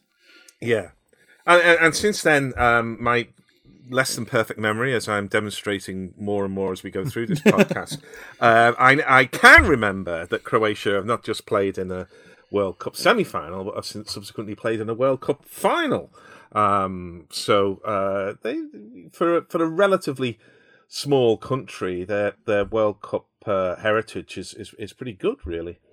Their record since they were admitted into international football in the early 90s, it's pretty exceptional, actually. If you look at some of the teams they've taken out in major tournaments, they don't have that hang-up that we've talked about in other countries. That inferiority complex that you see. I mean, they went on to beat Italy in the 2002 World Cup in the group stages as well. They did that from one behind. I mean, that goes against a lot of the logic of what we've been talking about. So we move, and it's a heartache to do so, to Argentina versus England. We were holding out for a hero, and one turned up, but there was to be so much more than that, as eventually we lost in France, but not without plenty of drama. Rob, you've written a piece about this, one of your extended pieces of long-form writing, and we'll link that on the Twitter feed. But do you want to kick us off with a match for the ages? Yeah, well, geez, where'd you start? Even the build-up was quite... kind of lots of notable things. The press fucking haranguing Graham Lasso's Argentinian wife. There was an advert talking about Adidas or Adidas. There was an advert in the papers on the morning of the game with Beckham on it, and the slogan read, obviously reference to the hand of God: "After tonight, England v Argentina will be remembered for what a player did with his feet." And they weren't wrong. Yeah, the game, so it just exploded. It's 2 games in one, really. The first half, which ends 2-2, is just like a spectacular blockbuster. Then after Beckham's red card, which we'll come to, it becomes a really kind of subtle tactical battle. But yeah, it starts with, Michael Owen was on fire against Colombia, and he'd already had one dangerous run before Argentina got a penalty. I think it was the 6th minute, something like that. So Simeone kind of conned it, really. Ball was kind of drifting across the area. Seaman came out and it's almost like he couldn't get the message from his brain to his body fast enough. And then Simeone dragged the leg against him, went over, penalty, Batistuta kind of rammed it through seam and got hands on it, but it was just, too much power. And then not long after, Michael Owen won an equally dodgy penalty. Basically just picking up the ball and running at people. But I mean, Argentina were so frazzled that their sweeper, I think it was Ayala, was often literally 20 yards behind the centre backs, which was just bizarre. So there was a huge gap for Owen to run into, get momentum, and then by the time he reaches Ayala, he's got everything in his favour. But anyway, he went between two defenders, I think, slightly brushed, went down. Shearer, who hadn't had a great tournament, still scored a brilliantly emphatic penalty. So that's 1-1 after 10 minutes or something ridiculous. And then I'll let Mike or you talk about the first kind of famous moment of the game. In fact, I'm just thinking Shearer's penalty was 9 minutes. Yeah. And then 16 minutes, Owen scores the goal of his life. But I'll let one of you talk about that. Well, I'll bring Mike in, but I'll just say you could probably talk a little bit about where we watched this. But before we do that, I remember watching Owen, and it was a little bit like the old games of Pong, if you recall, that very early computer game, where all of a sudden the ball would speed up because the rally had been going on too long. And Michael Owen in this tournament was like a game of Pong, where all of a sudden things just sped up as Owen picked up the ball, and it was like he was playing on a different level to everybody else. Not a level in the sense of level of skill. It was like in a computer game where the degree of difficulty goes up because all of a sudden the ball is coming at you more quickly. And it was an extraordinary sight because he just was a kind of man apart, boy apart, really. But before we go into the detail there, I watched this in my living room, and I can remember the kind of anticipation and the feeling, and then that extraordinary sort of tumultuous opening there. But before I go to Mike fully, just go back to you, Rob. Where did you watch this? Do you recall? I watched it at a bar at Keele University, so it was the night before my grad ball. And my most vivid memory actually is, obviously everyone had plastic glasses. When Owen scored, everyone just beat them in the air, full pints. Just everyone got covered. No one gave a toss. It was just such a vivid memory of just seeing it, cheap lager, just flying through the air. Please tell me there was a Scotsman rooting for Argentina somewhere. There probably was, but yeah. What about yourself, Mike? I remember, so I would have been in my second year at university. I'm pretty sure I watched this at home. I think I would have gone back home by this point. Yeah, because the only reason why I was still there is because it was a grad ball. Obviously, term had finished a couple of weeks earlier. So I remember watching it at home. Also, I remember you didn't really have time to. I mean, I was much more of an England fan then than I am now, but it was almost like you didn't have time to get nervous about it. I think the ITV coverage started at 7:30 for a 7:45 kickoff. So they did a really, they would build that up for an hour now. A game of that magnitude. It's just like they turned 4 hours turned of up. Richard Keys days on Sky Sports. Yeah. But with it being ITV, there were 2 ad breaks in that 15 minutes as well. So it's just like you were straight into it. Yeah. And like Rob said, I mean, where do you start? I mean, the atmosphere around this game in the stadium, and you could feel it through the television because it was a really small. Yeah, I think it was the smallest stadium in the tournament. Saint-Étienne, was it? Yeah, it's a good point actually about you made it France Paraguay as well. You get fantastic atmospheres because it's smaller stadiums. Yeah, and it just adds to the intensity. And I love those games in Europe in late spring and summer when the kick off, it's still daylight, but they finish what feels like midnight or something, like really, really deep into the night, and they seem to carry that intensity with them all the way through. And the pace of this opening 10 minutes is just ferocious, really. And it actually, if you think about what one of the big talking points before the tournament was whether England would take Paul Gascoigne or not. And the debate was, you get a good hour out of him. I mean, everyone kind of knew he'd gone, and he couldn't really play a full 90 minutes anymore. But I just think of and he's a great player, obviously, Gascoigne. But can you imagine him in that game at that time in his career. I don't think he could have coped in that that midfield. And actually, after England go out, it was never a talking point at all. It was like, what if we'd had Gascoigne? It wasn't even a debate, really. But it would have been like that GIF from Scanners where the head gets bigger and redder and just explodes. He would never have dealt with it. You're right.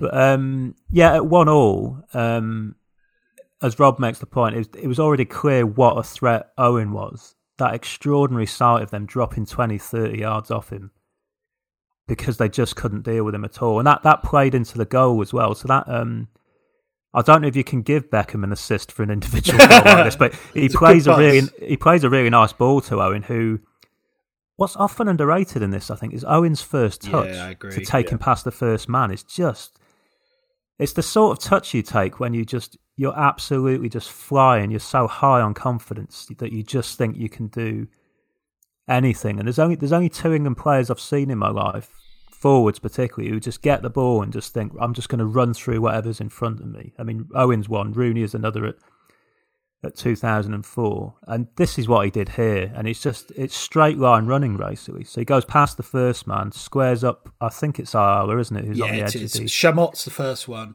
who he kind of holds him off really well. I'd forgotten this actually. When I was reading a couple of things, Chamot had threatened to kill a journalist a couple of days earlier, so he clearly wasn't. It was clearly a pretty rugged defender, but Owen shows really good strength to lose him. And then he has that. You're right. He has that run at Ayala, who is. I mean, defending isn't great, as glorious as the goal is. Ayala's kind of square on. He's static, so that makes it easier for Owen.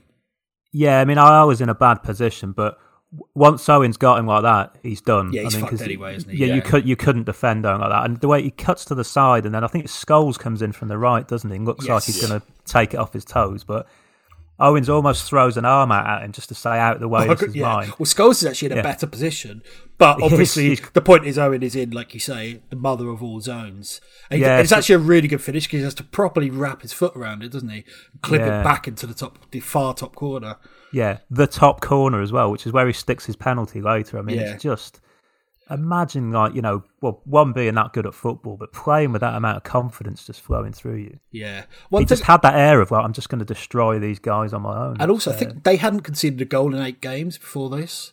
And he's 18 years old, and he just absolutely terrorised them. At that point, I think it's easy to forget how exciting he was and how good we thought he would be. I mean, he obviously had a pretty good career. Some would say a great career, but I thought I was witnessing the kind of emergence of the greatest English player of all time. I mean, even Rooney at Euro 2004 wasn't as exciting, I don't think, as Owen. It was only a week. I mean, I know obviously there was the build-up of a very good 97-98 season with Liverpool, but for that week to do that on that stage, it was just extraordinary. Beggars belief. I remember about 8. It would have been the start of the following Premier League season where he scored a hat-trick against Newcastle. There's one goal, I think it might be his third goal, where he goes past him on the edge. It's almost, you could blink and it's like watching Maradona, the way he goes past him and then gets the finish. And you just think, God, what is he going to become this? But actually, funnily enough, Maradona said the only good thing to come out of the 98 World Cup was Michael Owen. Speed, cunning, balls. I hope injury doesn't destroy him, which of course it partially did. I didn't look this up beforehand. Excuse me. So I may be wrong in this, but I'm pretty sure I saw Owen playing at Goodison in the season before, his kind of breakout season. It was either before or just after, I'm pretty sure. Was that the game? That was a Danny Cadamartri game, I think. Yeah, I think it might have been. I want to look this up because I know that when I'm remembering without checking, find out that it was a year or two either side or something. But I remember after about 10 minutes, either my brother turned to me or I turned to him, and I said, "This lad's quicker than Ian Rush," the speed was just extraordinary. I mean, he wasn't particularly developed. He was a slip of a lad, a bit like Ryan Giggs, who I also saw at a very young age playing at Goodison. But Owen was lightning fast, and that's that combination of not just the physical attribute of speed, but the confidence and the speed of thought to see situations developing before other players did. And, I think you're absolutely right. The two times where you think we've got a genuine world-class player that I can say in my time playing for England, one was Rooney in 2004 and the other was Owen in 98. We get excited about players. We're currently excited about Jack Grealish with good reason. But these were two that looked like they were a hair's breadth away from being world class, and that doesn't come often to an English player. But it wasn't, as you say, quite to be. But this was his kind of zenith, that first half in an England shirt, and what a peak it was. One thing that's said about him often, really, he's just reduced to all he ever had was pace. But if you watch him in this World Cup, he's like, he's nutmegging people, he's dribbling, he's not just blasting people away with speed. And I think he's a brilliant finisher. Yeah, he's a great particularly finisher. the bigger the occasion. Actually, he often missed chances when even if you look at his Man United career, he often had some laughable misses. But when he needed to in a Manchester derby, injury time, finished absolutely brilliantly. It just felt like, again, obviously 2002, scores against Brazil, and you never doubted him when it really mattered, one-on-one. Yeah, he's got that YouTube reel of big moments in big games, hasn't he? And I think he suffers a bit from what you were talking about earlier, Rob, about being disowned by set. A bit like Paul Ince, he played for United and Liverpool, and therefore neither set of fans really hold him dear to their hearts. And Newcastle fans aren't too fond of him. Or Alan Shearer, apparently. Yeah. Yeah.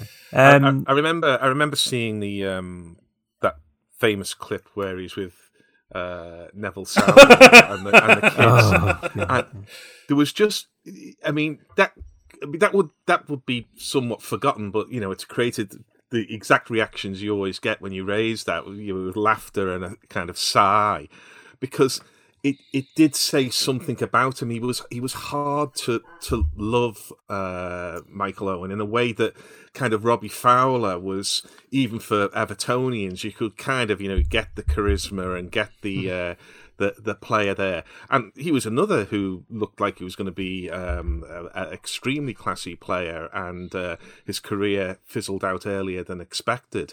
But I think Robbie Owen, there's a player. Robbie Fowler is held with much more kind of affection, if that's the right word. Massively. Yeah, it's somewhere between affection and respect, whereas Michael Owen is still sort of held with a bit of disdain for those reasons. He was hard. He was easy to admire and hard to like, where it's usually the other way around with a lot of England players. You can't, like Gaza. He must have been easy to like because you're never sure what you're going to get. But can you really admire him? No, you can't in lots of ways. One quick thing on that Michael Owen's soccer school. Actually, is that what it's called? Michael Owen's soccer school, something like that, wasn't it? There's a podcast I love, and I've sort of really got into in lockdown, called The Socially Distant Sports Bar, and they covered this as one of the clips they talk about, and Ellis James, the comedian's on it, and he made the point. So when Owen's thundering all those shots past a 15-year-old, he said there were barely any goalkeepers in world football that could have stopped Owen at that point. And yet he's taking great delight in whacking these shots past this little kid. And I think there's a lovely aside from Neville Southall where he just says, "Oh, well done, he's 15," which is only just picked up. It's only just audible, but it's a lovely undercutting kind of moment. Yeah.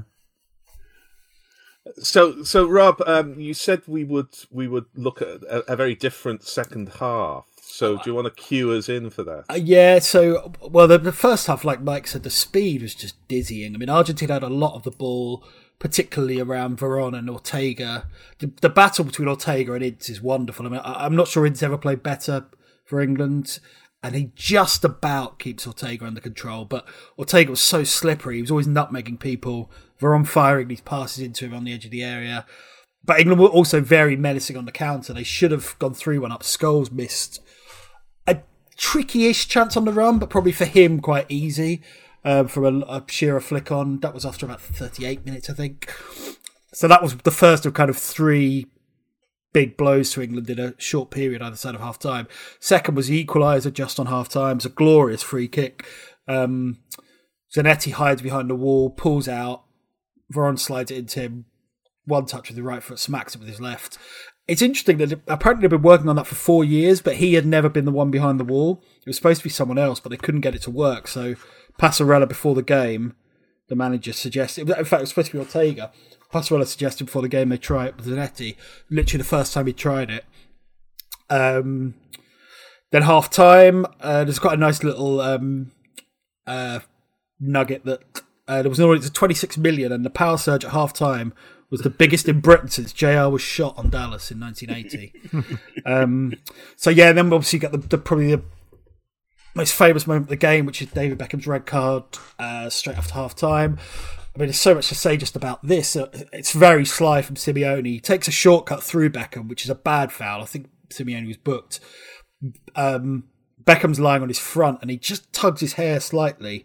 And then Beckham just flicks a foot out. I mean, I don't think, by the standards of 98, I don't think it was a red card offence at all.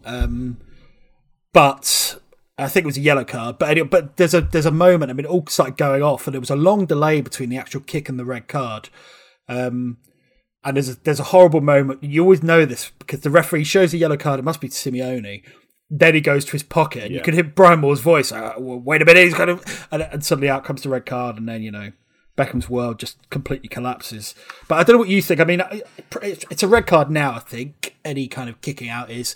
But I don't think by the standards... It's quite hard to remember because there's no... Someone needs to set up a guide to how the laws have developed over time, offside and everything. You can... But my memory of the standards of the time is that he was pretty unlucky to be sent off. And I think that was generally, despite the fact the press... This is one thing that irritated me so much about the press haranguing him. Because on the back pages, they're kind of quietly tucking away that he was unlucky to be sent off. And on the front pages, they're putting fucking effigies and stuff. But there you go. It was what it was. And it changed the game completely because England then... I wouldn't say they played for penalties, but obviously they had to... I mean, I think Hoddle was absolutely masterful, the speed and decisiveness with which he reorganised England. I think he ended up with 5 players in different positions to where they were before Beckham was sent off, went to a 4-4-1. Shearer and Owen did kind of 10 minutes each on the right wing, and then up front. And he just made so many clever little changes. Lasso had to go off because it had a bad reaction to a caffeine tablet at half-time, bizarrely. So he brought on Southgate at left-back, which meant he had 4 centre-backs. And they only defended the width of the penalty area. And Argentina were all about like little eye of the needle passing and things like that. So they covered that really well. He brought Anderton in. I think he brought Batty on. Then later Merson came on. I mean, the idea was to get someone who could carry the ball on the break. So it was quite... And Merson had hardly played for England for God knows how long, since the Graham Taylor era. But it was it didn't actually work because Merson put the wrong boots on and kept slipping over. But I can understand the logic of it. And they broke Argentina well before the end. And Adams and Neville talk about it quite nicely in their books, how they almost started getting high off it, the fact that how well they were playing and the little ticking things off. So 5 minutes, 10 minutes, then Batistuta substituted, then another 10 minutes and so on. And it was fascinating to watch, and just a brilliant defensive performance, really. And there was all the kind of over my dead body mentality that you associate with English football traditionally, but it was also a very intelligent performance, and I think that's sometimes forgotten actually. And Inter, as I said, Inter was just incredible. Yeah, and I'll shut up now. So, Mike, what's your take? Well, just go back to the red card quickly. I do think it was a sending off. I remember thinking it was a sending off at the time. Yeah, well, I mean, that World Cup, it was a real mixed bag for red cards. You had Blanc being sent off for, pushing Bilic in the face. Then you had things, like Zidane's stamp. We mentioned the one earlier, where Bergkamp got away with it. As soon as I saw the replay of it, and it's just a flick. Yeah, I understand what you mean, but I'm pretty sure about it that there was a rule about kicking out and retaliation. It may even have been just, when they bring in rules for the World Cup they say we're going to clamp down on this time. Yeah. It becomes like a shop window. I'm That's interesting. reasonably sure that was the case. And as soon as I saw that, which I think they showed the replay before they showed the red card. Yeah, there was a long gap. It reminded me of when Nani got sent off against Real Madrid. Oh, okay. Just that kind of pause. I just think there's that kind of unsettling air. I think I just remember thinking he's going to get sent off here. He's going to go. I was just really worried about the way the ref viewed it. Also, the way the Argentina players surrounded the referee. I mean, Batistuta, was right there. So maybe a little bit harsh, but I can see why he sent him off. But I think that the real interesting thing about it actually is the difference in the two reactions in terms of the media. If you look at what Rooney did 8 years later, he stamped on someone's bollocks in a World Cup quarter final, and the lengths they went to, the mental gymnastics to try and make out that he shouldn't have been sent off. He was just trying to keep his balance. It's like, come on, you can see what he's done. Why do you think that is? That's a really good point. Because it's a weird shift to take in. Is it something about Beckham not being a real man, or perception? Sarong and everything. Well, I do think. Sorry, Gary. I do think genuinely there was the sense of the way Beckham's stock had gone up in the previous 2 years since he broke into the England side. It is a bit of that tall poppy thing. Yeah, that kind of overrides any patriotic, we'll defend him because he's English kind of thing.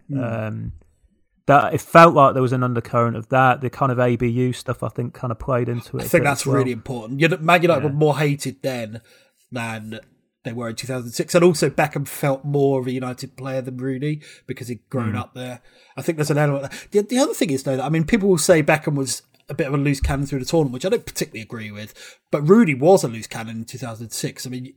I wouldn't say you could see it coming, but you could retrace the steps now. Do you remember when he was taken off against someone? It might have been throwing his boot on the floor. Yeah. And he was just clearly the fact that he wasn't fully fit and able to start the tournament. Clearly, got into his head. But yeah, it's a really interesting point. Maybe by then, maybe after Beckham, they just decided on outright xenophobia and just blame anyone you can who isn't English, the referee. And my take is slightly different to yours. I remember it very clearly in one of the images, and I remember the image at the time, not just in the kind of pictures that came out later, is that the referee, was it Kim Nielsen? Yeah, Kim Nielsen.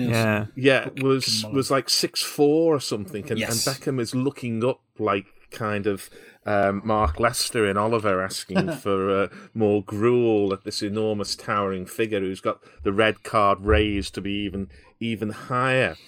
And my reflection was a little bit like Mike's. Once you saw the slow motion, I was pretty sure he was going to be sent off.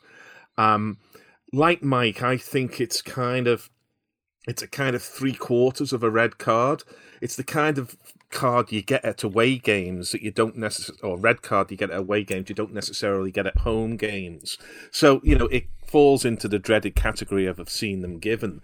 But I remember that my two reflections on it at the time were that, unlike the Rooney incident that you've talked about there, Beckham is lying prone, as you've said, sort of face down, and he flicks this kick out. There is no reason for him to do that. There's no mistimed challenge. There's no I was trying to get out of the way. There's no heat of the moment. Well, hang on a minute. It's just a flick. Surely, if someone pulls your hair, I'm not saying you should do it, but I think that's more of a reason than to stamp at someone's bollocks when you're competing for a ball with them. Yeah, I don't know. It is, but it's just that there's the retaliation that must have happened to Beckham from the time he was playing schoolboy football in Newham. I know it's different when you're on a World Cup stage, but to have waited sort of that long and then do the flick, it's just really I know what you mean. And he's not actually even going to hurt Simeone. No, it's just anger. Yeah, he's not going to get back at him. So it wasn't even a good bit of retaliation. It just looked really bad. It didn't look heat of the moment, even though obviously it's a cauldron of a match. But it wasn't sort of the red mist deciding sending in a second. I There don't was know about literally, that. once you see it, well, it certainly wasn't immediate. There's anger in it. No, but there is anger in his face when he does it. Yeah, there is. But the other thing, which was a bit of a clincher for me. But you're right, there is a delay. You're right about that. It's slightly odd. Yeah. Anyway, yeah. The absolute clincher for me is that what's the referee going to do if he's seen it, and clearly he has seen it, and the Argentines are in his face telling him, and he's saying, "I've seen it. I'm going to deal with it." Do you then say, "Well, okay, for the rest of this match, you can have a kick at whoever you fancy"? But ultimately, what's worse? Simeone deliberately taking a shortcut through his Achilles. What's more painful? And I don't get me wrong, I get why he's sent off, and I get why players now would be sent off. But ultimately, what's worse? Well, yeah, I'd agree. I'd agree with Rob there. Actually, I mean, Simeone's It's foul. a really cynical. It's horrible. Yeah, it's a lot worse than what Beckham did. I'm not saying Simeone should have been sent off because he wouldn't have been then, and he probably wouldn't now by those standards. But ultimately, I just think that's a worse thing to do. I would agree it's a worse thing to do, but there's a different kind of conceptual framework or relative framework. One is kind of within the game, the other is without the game, if you like. And that was sort of almost my point with Rooney and other things. I think it's always been looked upon as worse when the game is stopped, the thing is done, and then a player does something that is outside the ambit of football. Not a mistimed challenge, not a reducer. No, I know what you mean. A little bit of personal, I'll have a little bit of that. And I think that as I say, what I would expect, if an Everton player got sent off for that at Goodison, I'd be a bit disappointed. If he got sent off for that at, I don't know, Leicester or definitely at Anfield, I'd say, well, what do you expect? You shouldn't be doing that, giving the referee the opportunity. Do you not think in VAR world that's an automatic red card now? I'm not saying it should be. Well, I think it is an automatic red card, and I have a little bit of a thing about these because, I mean, maybe this is getting into contemporary football. I think a lot of players do things to provoke retaliation, provoke a player into doing things. Yeah. And I say this when I'm watching stuff with Jesper or something, and I say, well, the reason he's doing that is he wants the reaction, and then the referee sees the reaction, or VAR sees the reaction of somebody getting up and laying a left-hander on them or something like that. And then the player walks away smirking. Now, we all know, because we've all been in school playgrounds, I'm looking at one outside my window now, that there are sneaks who've done this since the age of 3 or 4. Now, I'm not saying that Beckham was necessarily thinking as cynically as that, but if you don't deal with it, it goes on more and more.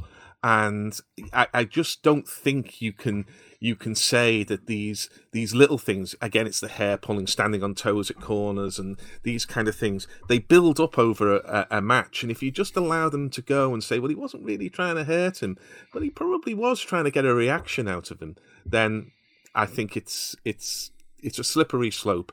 And the other reason, and I have a big thing about this, it's easy not to do it. It's easy just to count to 10 and hold. As I say, not that easy for everyone. It's not though, Gary. I think he's been doing it all his life because he's got that side to him definitely. But some people do, Yeah, he's got 10 red cards in his career or something. So this was not an aberration. He didn't get that many.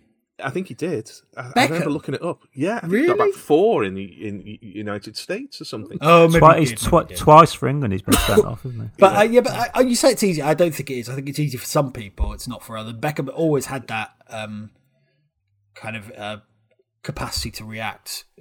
Yeah, I suppose you could make the point that maybe they should try more to control it and stuff. But again, back then people just didn't, did they? You didn't think about bloody anger management or anything in footballers. Yeah, but not many. More anger management to encourage it at that time. Well, but not many players got sent off for retaliation for England in big games. I mean, this is why Ray Wilkins. Ray Wilkins threw the ball at the referee, didn't he? Yeah, but the point is it's a loss of temper. You're talking about a sport that's played. You've got adrenaline coursing through you. Someone's just smashed through the back of you. I mean, all right, it's very easy to say don't react when that hadn't happened to you. I mean, I think it's the easiest thing in the world to I can't react to something. I can't criticise. Even now, when I play 5-side football, I've got diabolical temper on me, so I can't criticise anyone. Look, I absolutely, because I don't want to get hammered on Twitter here. I absolutely take those points, but I do think that one of the things that separates the really great players is that more often than not always, they're just able to call upon the resources, call upon experience, call upon like what's going on in the Zidane, playground. Pele, Maradona. Look, there are plenty of exceptions. There are absolutely plenty of exceptions. But often they're able, and each of those players that you've mentioned there was able more often to channel it into extraordinary performances. I don't know about that. Well, I think you have to remember Beckham's age here as well. I mean, he's a young that's a good point. And kid at this point. And he'd been treated like shit by Hoddle. Yeah, treated like shit by Hoddle. He had all of that weighing into it as well. And also, I'm not going to go down the route of, Simeone, that sneaky... that undercurrent English people applying to gamesmanship, because what Simeone did, that was pure Dennis Wise. Oh yeah, totally. That tug in the hair, and people have always done that in England. It was routine. It's been happening to Beckham since he was 5 years old, playing football in the playground. But there's an element in it, I think, of just disappointment. I think that Beckham, I guess, fell for it, that he went for it, but I can understand why he did. And I think, and obviously he learnt from that, I think, Beckham, because, all right, he may have got more red cards, but I think his next red card for England was for 2 yellows.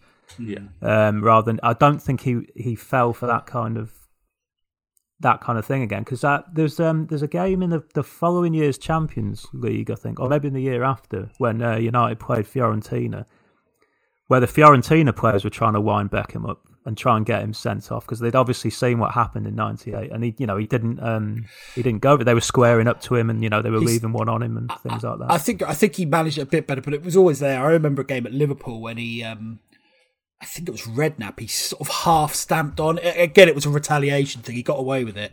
So I think it's just in his nature. I can see your point, Gary. I'm not sure I agree about great players being able to control it, but I do take your point. More often than not, I don't think they do it all the time. As I've already mentioned with Bergkamp, I think particularly as a ball playing forward, growing up with players coming through the back of you have to look after yourself. But it almost wasn't looking after yourself, because it was never going to get it back, was it? He was never going to get your sort of a quid pro quo. It was just a flick there. What was completely unacceptable was the reaction of the media and the public at large when he returned, when he was public enemy number one. But actually, he had, I was going to say, he didn't just have the last laugh, he had several, really. The next season, he had played the best football of his career and won the treble, went on, obviously, to becoming the captain, which was an incredible turnaround. I mean, I must say, the resilience he showed as a 23, 24-year-old that season is absolutely staggering. Because the stuff he had to put up with, and to then go on to be so influential in the greatest season in club football history, in my opinion, it just beggars belief. I mean, you think of the way people are publicly shamed now, and how much it could ruin a person psychologically. And obviously, he had great support from Alex Ferguson and everyone at United, but geez, he showed some courage. Yeah, I will say actually, I think the way United handled it was really good as well. I mean, they didn't wheel him out to apologise in public. They didn't make him write an open letter to the England fans or anything. It's just it's a red card in a game of football. Some players, to play at their best, they need to locate the edge, and sometimes, you lose it, but you go beyond it. It's just a red card in a football match. It happens wherever it happens. So, just want to check here. Jesus Christ! I'm just looking at a couple of notes that I made on this. So basically, 2,500 callers to Talk Radio said he should never play for England again. One bookmaker offered odds of 16-1 that the fallout would lead to his engagement to Victoria Adams being called off by the end of the year. And then there was, of course, the famous mirror dartboards with Beckham as the bullseye. Other scoring options included Jeremy Beadle for being Jeremy Beadle. Jesus, he's 23 years old. Well, I'll just go. I'm just checking that I was at the match, and I was at this match at Goodison. Everton 1, Manchester United 4.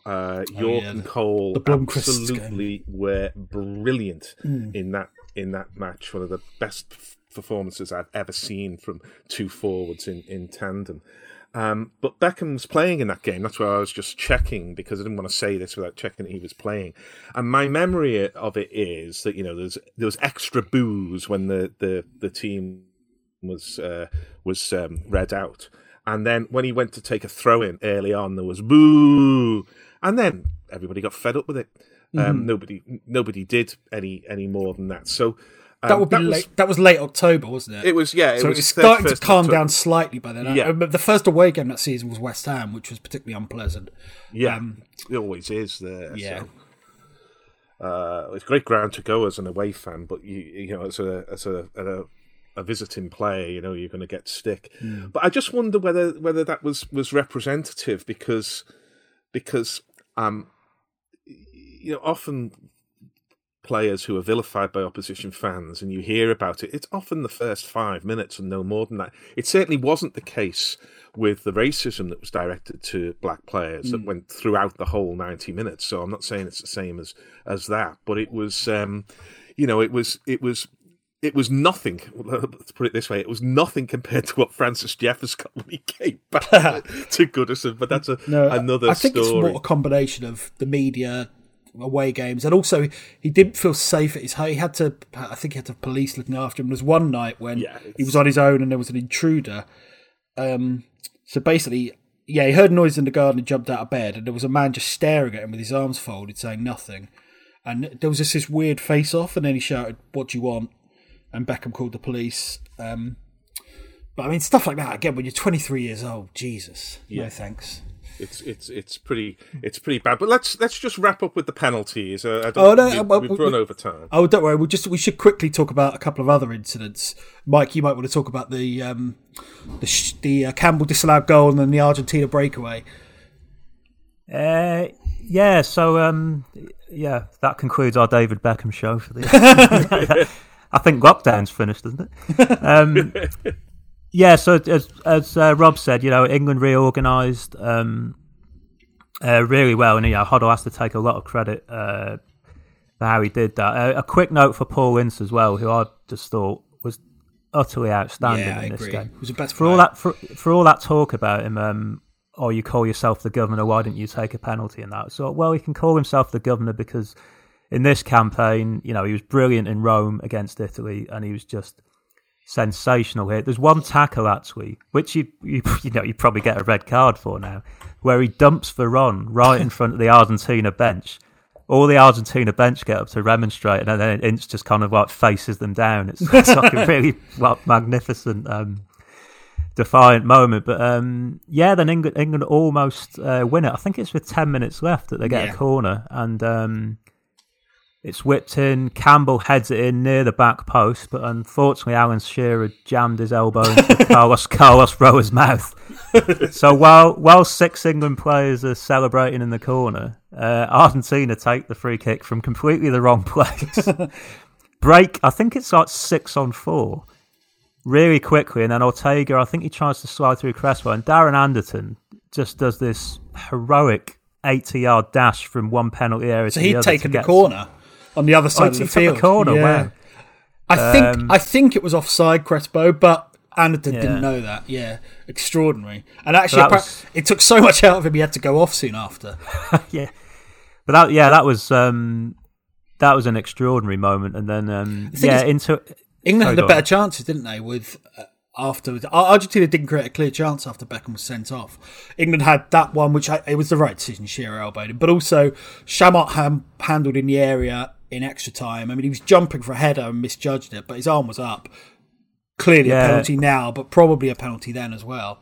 And that would have been Shearer penalty, golden goal, and he was so reliable at that time from the penalties spot. Well, part of England's chin music about this game actually is like the penalty they didn't get and the disallowed goals. Yeah. Well, with the penalty you didn't get, well, you know, you got one in the first half that wasn't a penalty. True. So, you know, swings, roundabouts and that. But, when they got into extra time, it was just, to keep an attack of that quality out. Yeah, because then fresh players coming on, didn't they? Like Crespo, as you say. Yeah, Gallardo came on, didn't he? And they just couldn't find a way through. Adams as well, I thought, was outstanding. Yeah. Gary Neville had a really good game. There's a brilliant sort of controlled defiance to the whole thing. It wasn't like last it was just really, really well organised. No, I agree. 10-man performance. But then, it goes to penalties. The problem England had is that because of the changes they had to make to stay in the game, it meant they didn't have many penalty takers on the pitch. So Neville said he looked around with about 5 minutes of extra time to go, looked around and realised they only had 3 natural penalty takers, Shearer, Owen and Merson. Obviously, they'd used all their subs because they had to. They brought on players like Batty and Southgate. And that ultimately cost them because Shearer, Owen and Merson all scored and the other 2 gentlemen didn't.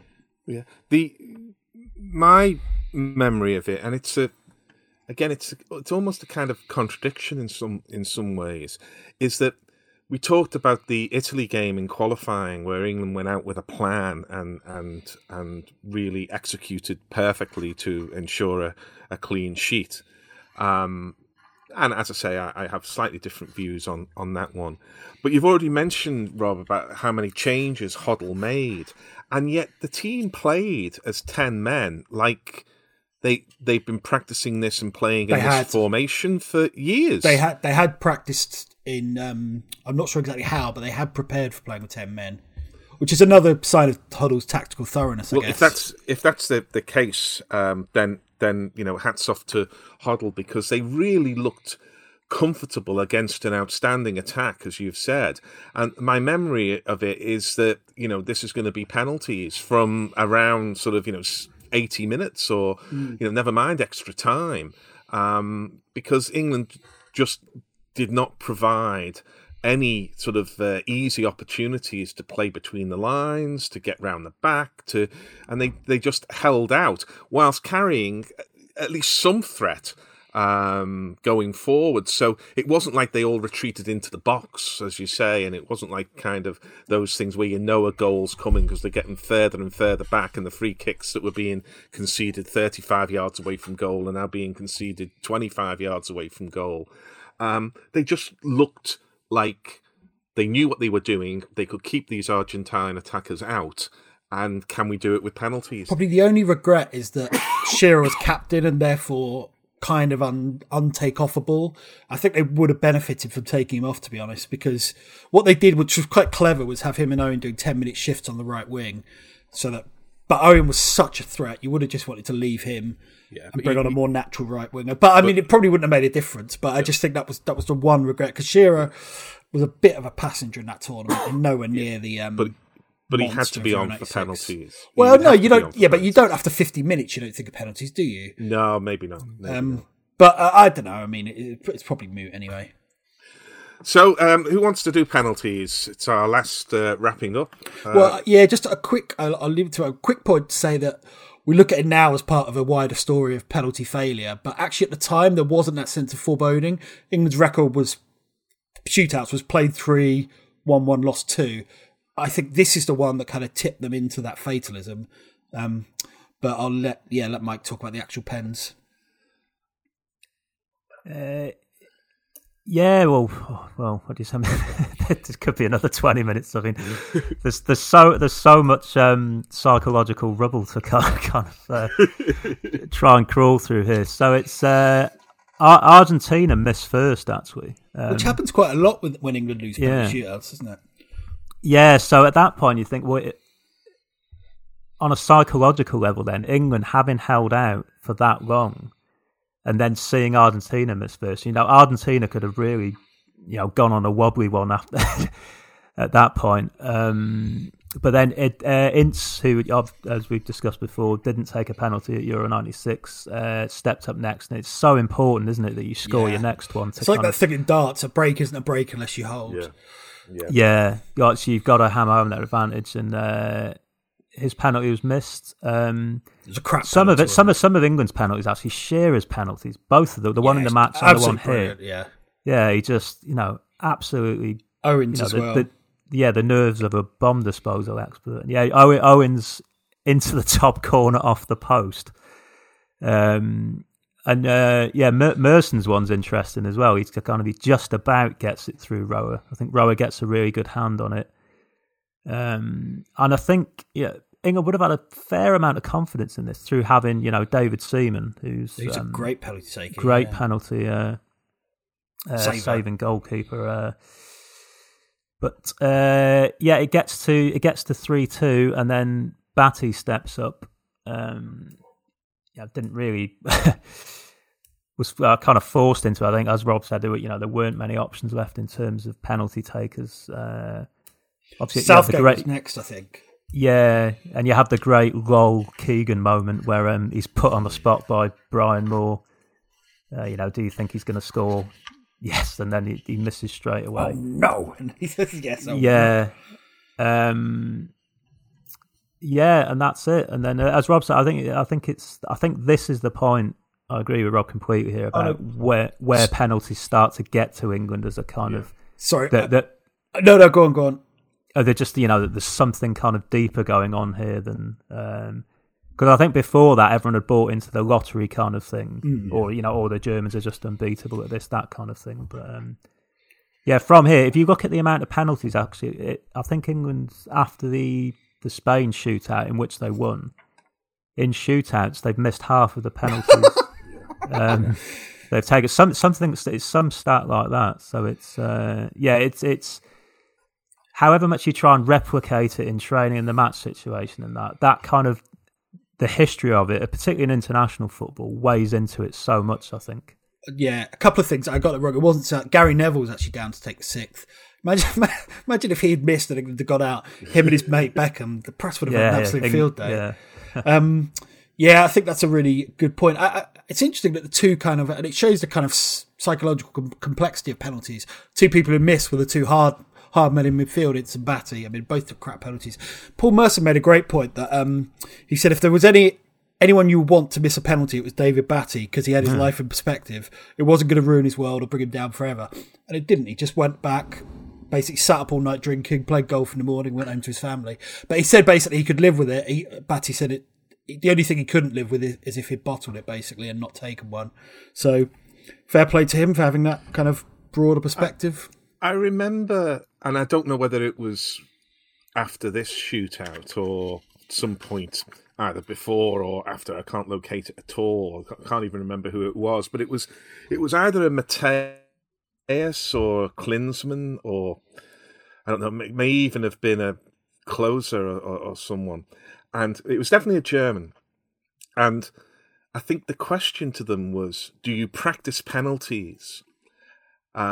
And what was revealing about the answer was there was just a beat before the answer came back, yes. And that beat was because the player who was being asked could not believe that it was even a question whether they were practicing penalties. And yet, I'm pretty sure, even after this, England would have this cavalier, you can't replicate the pressure, so it's not even worth practicing penalties. And I think it is worth practicing penalties. And I remember that somewhere at some point. I'm pretty sure they do practice penalties now. Yeah, they did massively in 2018. Certainly. Yeah, they did. They did in Euro '96. Actually, this is something that came up when I was researching that. But actually, it was Brian Robson was in charge under Terry Venables of working with England's penalty takers. But what they did is they just took it as read that it would be sorted out within five penalties. So they only practiced with 5 takers. And Brian Robson, and they all scored. They all scored. And then it's like, oh, the Germans are still here. We're going to have to find a volunteer now. And then up steps Gareth Southgate. Well, I want to draw to a close because we're pressing both on our listeners' patience and on your guys' time. But I just want to get if you can remember what your reaction was at the end of that game. So maybe Mike first, then Rob, and then I'll give you mine. Yeah, well, a couple of things stick in my mind actually. I mean, one was Hoddle's reaction in the immediate television interview after England had gone out. One of the first questions he's asked is, "Has the sending off cost you the game?" Or did it affect it? And Hoddle said, "Oh, of course it has." It's like a bit flippant, but I think Yeah, I think the way Hoddle handled that, and apparently he didn't speak to Beckham after the game either. It was, Tony Adams that went up in the dressing room and put his arm around him. And I just wonder with Hoddle, could he have handled that better? Because that is blaming, or partly blaming Beckham in the TV interview after the game. That then starts the narrative of 10 heroic lions, one stupid boy.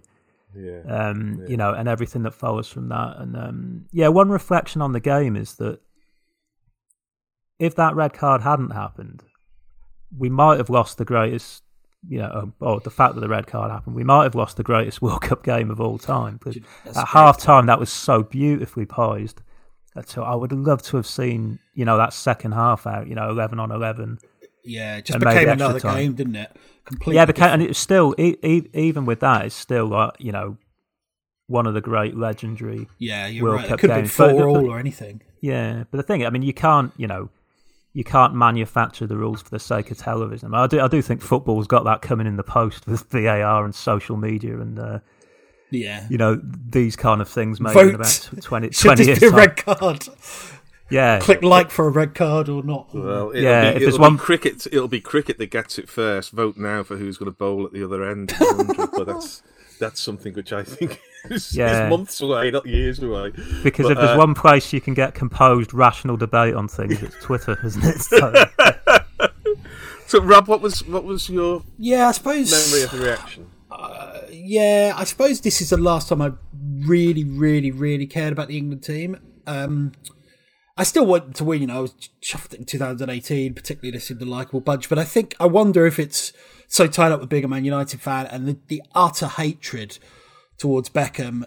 And it almost, and I don't know, I'm not kind of conscious of this, but I wonder if it created a kind of individual siege mentality as well. And around the same time, you had all the, if the Neville's could play for England, so can I, and everything. And I never quite cared as much about England after that. As for the night, I don't have any memory of after the game because I was still a student and See, this is where you make me feel old because I was already 8 years into. What I would say, there was some quite nice teacher. There were some quite nice little details I found when I did that article about what they all did. Like Owen back at the hotel privately felt guilty because he was still buzzing off his goal. Obviously, he was disappointed when it got out, but it was part of him that, as you can understand, absolutely buzzing that it just played like that at the age of 18 in the World Cup. There was Adams, the contrasting reaction, Euro 96, when they went out, he went off on what will be his final bender. This time, totally at peace with himself. And his only vice, when he got home, he treated himself to a McDonald's on the way home, which I thought was quite nice. Just that you forget the kind of human side of it all, really. Batty, able to put it in perspective, go to family. And also, it's interesting that Beckham, these things are kind of arbitrary, in a different era, Batty, or a different time, Batty could have been the villain, Scholes could have been the villain for missing that sitter at 2-1. Just all pegged up back. I read that Hoddle, Adams talks about how he was actually really impressed with, because his book is quite nuanced on Hoddle, talks a lot about his failings as well as his strengths. And he said he was really impressed with the human side he showed in the dressing room. And apparently he was quite kind. After that interview on the pitch, he went out of his way to say, no, I don't think Beckham should have been sent off. The problem is the damage had been done by then, as Mike said. And it was typical Hoddle, really. Often he had good intentions, but it just clumsily delivered them and in a way that affected people. And obviously didn't last long after, which is a shame because I think that was the last period, certainly pre-Southgate, when you felt under Venables and Hoddle England were making tangible progress. And Hoddle was so passionate about kind of changing the DNA of English football. He still is, really. But he did himself so much damage when his diary came out soon after, which is the most fascinating read. At times it's just as cringeworthy as The Office. At other times it's incredibly insightful. The problem is that it has everyone's warts in it apart from his, total lack of self-awareness. And that book basically finished him, didn't it, with the England dress. He lost the dressing room then. And I was gone, I think, the next January because of the newspaper interview. But, they were looking, the FA, I'm sure, just used that as an excuse to get rid of him. But yeah, I do find Hoddle, I think it was the most fascinating World Cup campaign England have had since 1990, probably even more so in 2018, even though they went out in the last 16. There was just so much going on. One epic game, some fascinating individual stories, kind of tragedies as well. So yeah, it's something. I mean, the one thing I don't buy is Holland is always saying not might have won, would have won the World Cup if they beat Argentina, and they still had to beat the Netherlands, Brazil, and France. Yeah. I think the bigger regret is that they ended up in the tougher half of the draw. But having said that, had they gone in the other half of the draw, they would have played Croatia in the last 16. So it's not exactly a gimme, is it? Croatia, then Germany, then France, then Brazil that way. So, but they were I think they were a really good side, and they played their part in probably, I'd say probably the greatest World Cup game since '86. Still, well, I don't think. Sorry, Gary. No, go on. I don't think there'll be a World Cup or any international tournament really where England have come away from it with so many regrets. That's a good point. Because it did feel like there was something there, and then you add in that kind of, I don't know, the X factor of Owen as well. Who just felt unplayable at that point. Really good side, all really good age, loads of really good emerging players, but they were kind of undone by bad decisions, from players, from Hoddle and things like that. Looking back at it now, it all could have gone so differently, I think. But even the way it went, I agree with Rob. It's probably the most fascinating and interesting World Cup England had apart from Italia 90. Well, I'm kind of part way with you on a lot of what you say and not on others. The regrets I have watching England in the World Cup is in '86. I think they would have won it, and in 1990 I think they would have won it. I didn't think we were going to win it in '98, but had we not come up against the greatest goal ever and a refereeing error in '86, I think we'd have won that. And I think if we hadn't had the freak goal with was it Bremer, Andy Bremer, yeah. Then I think we'd have won that as well. In listening to you guys talking about Hoddle has changed my view. I always felt he was a strange fish. He was overrated. Now I think he's a strange fish who was probably rated about right. Listening to you guys, I think the cliche of him is used so often because it's true. A brilliant coach, terrible man manager, essentially. And that's why it's quite a complicated subject. But my overarching reaction when sort of the ball went over the bar and we were out was not one of it was disappointment, but it wasn't one of overarching disappointment, nor was it one of we could have gone on to win this. I mean, I really love World Cups. I think I've said to you that's why I want 48 teams in, because I love watching all these matches and all these players and all the kits and everything else. So I have that kind of thing going on. But what I did think was that England had given us a really good run for our money. Okay, we didn't have all the matches, but we had an all-time great match in which we lost by the slimmest of margins. But we got to know the players. We were there, as you say, right at the beginning, Mike. There was this beautiful sort of aesthetic quality to playing in midsummer in Europe, where you start under natural light and finish with floodlights, and it was shortened, but I didn't feel shortchanged at all by either the World Cup or by England. But I never felt we were going to win it, so no, I wasn't disappointed when we didn't win it. No, I didn't. I think they were a really good side. I think individually they could have taken any side in the tournament on a good day, but I don't think they could have taken them all in succession.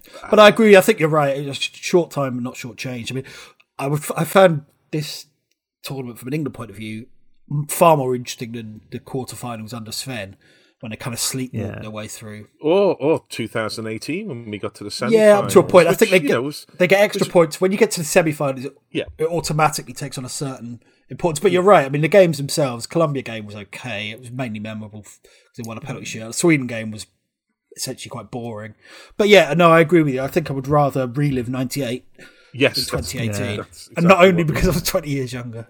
I don't think, I don't think England would have won this, even if they'd have gone into the inverted commas easier half of the draw. But I think part of the regret of it is it felt like even in defeat, it felt like there was so much promise there. It's how quickly it all fell apart afterwards. Yes. I mean, the next international tournament, England were all over the place under Keegan at Euro 2000. God bless him. We should do that sometime. I know it's slightly outside our remit, but I think we should do it. Oh, well, on that point, it's slightly beyond our remit for me to be keeping you this late because I promised you otherwise. So we'll wrap up this section and we'll move to the quarterfinals in the next episode of Ness and Dorma.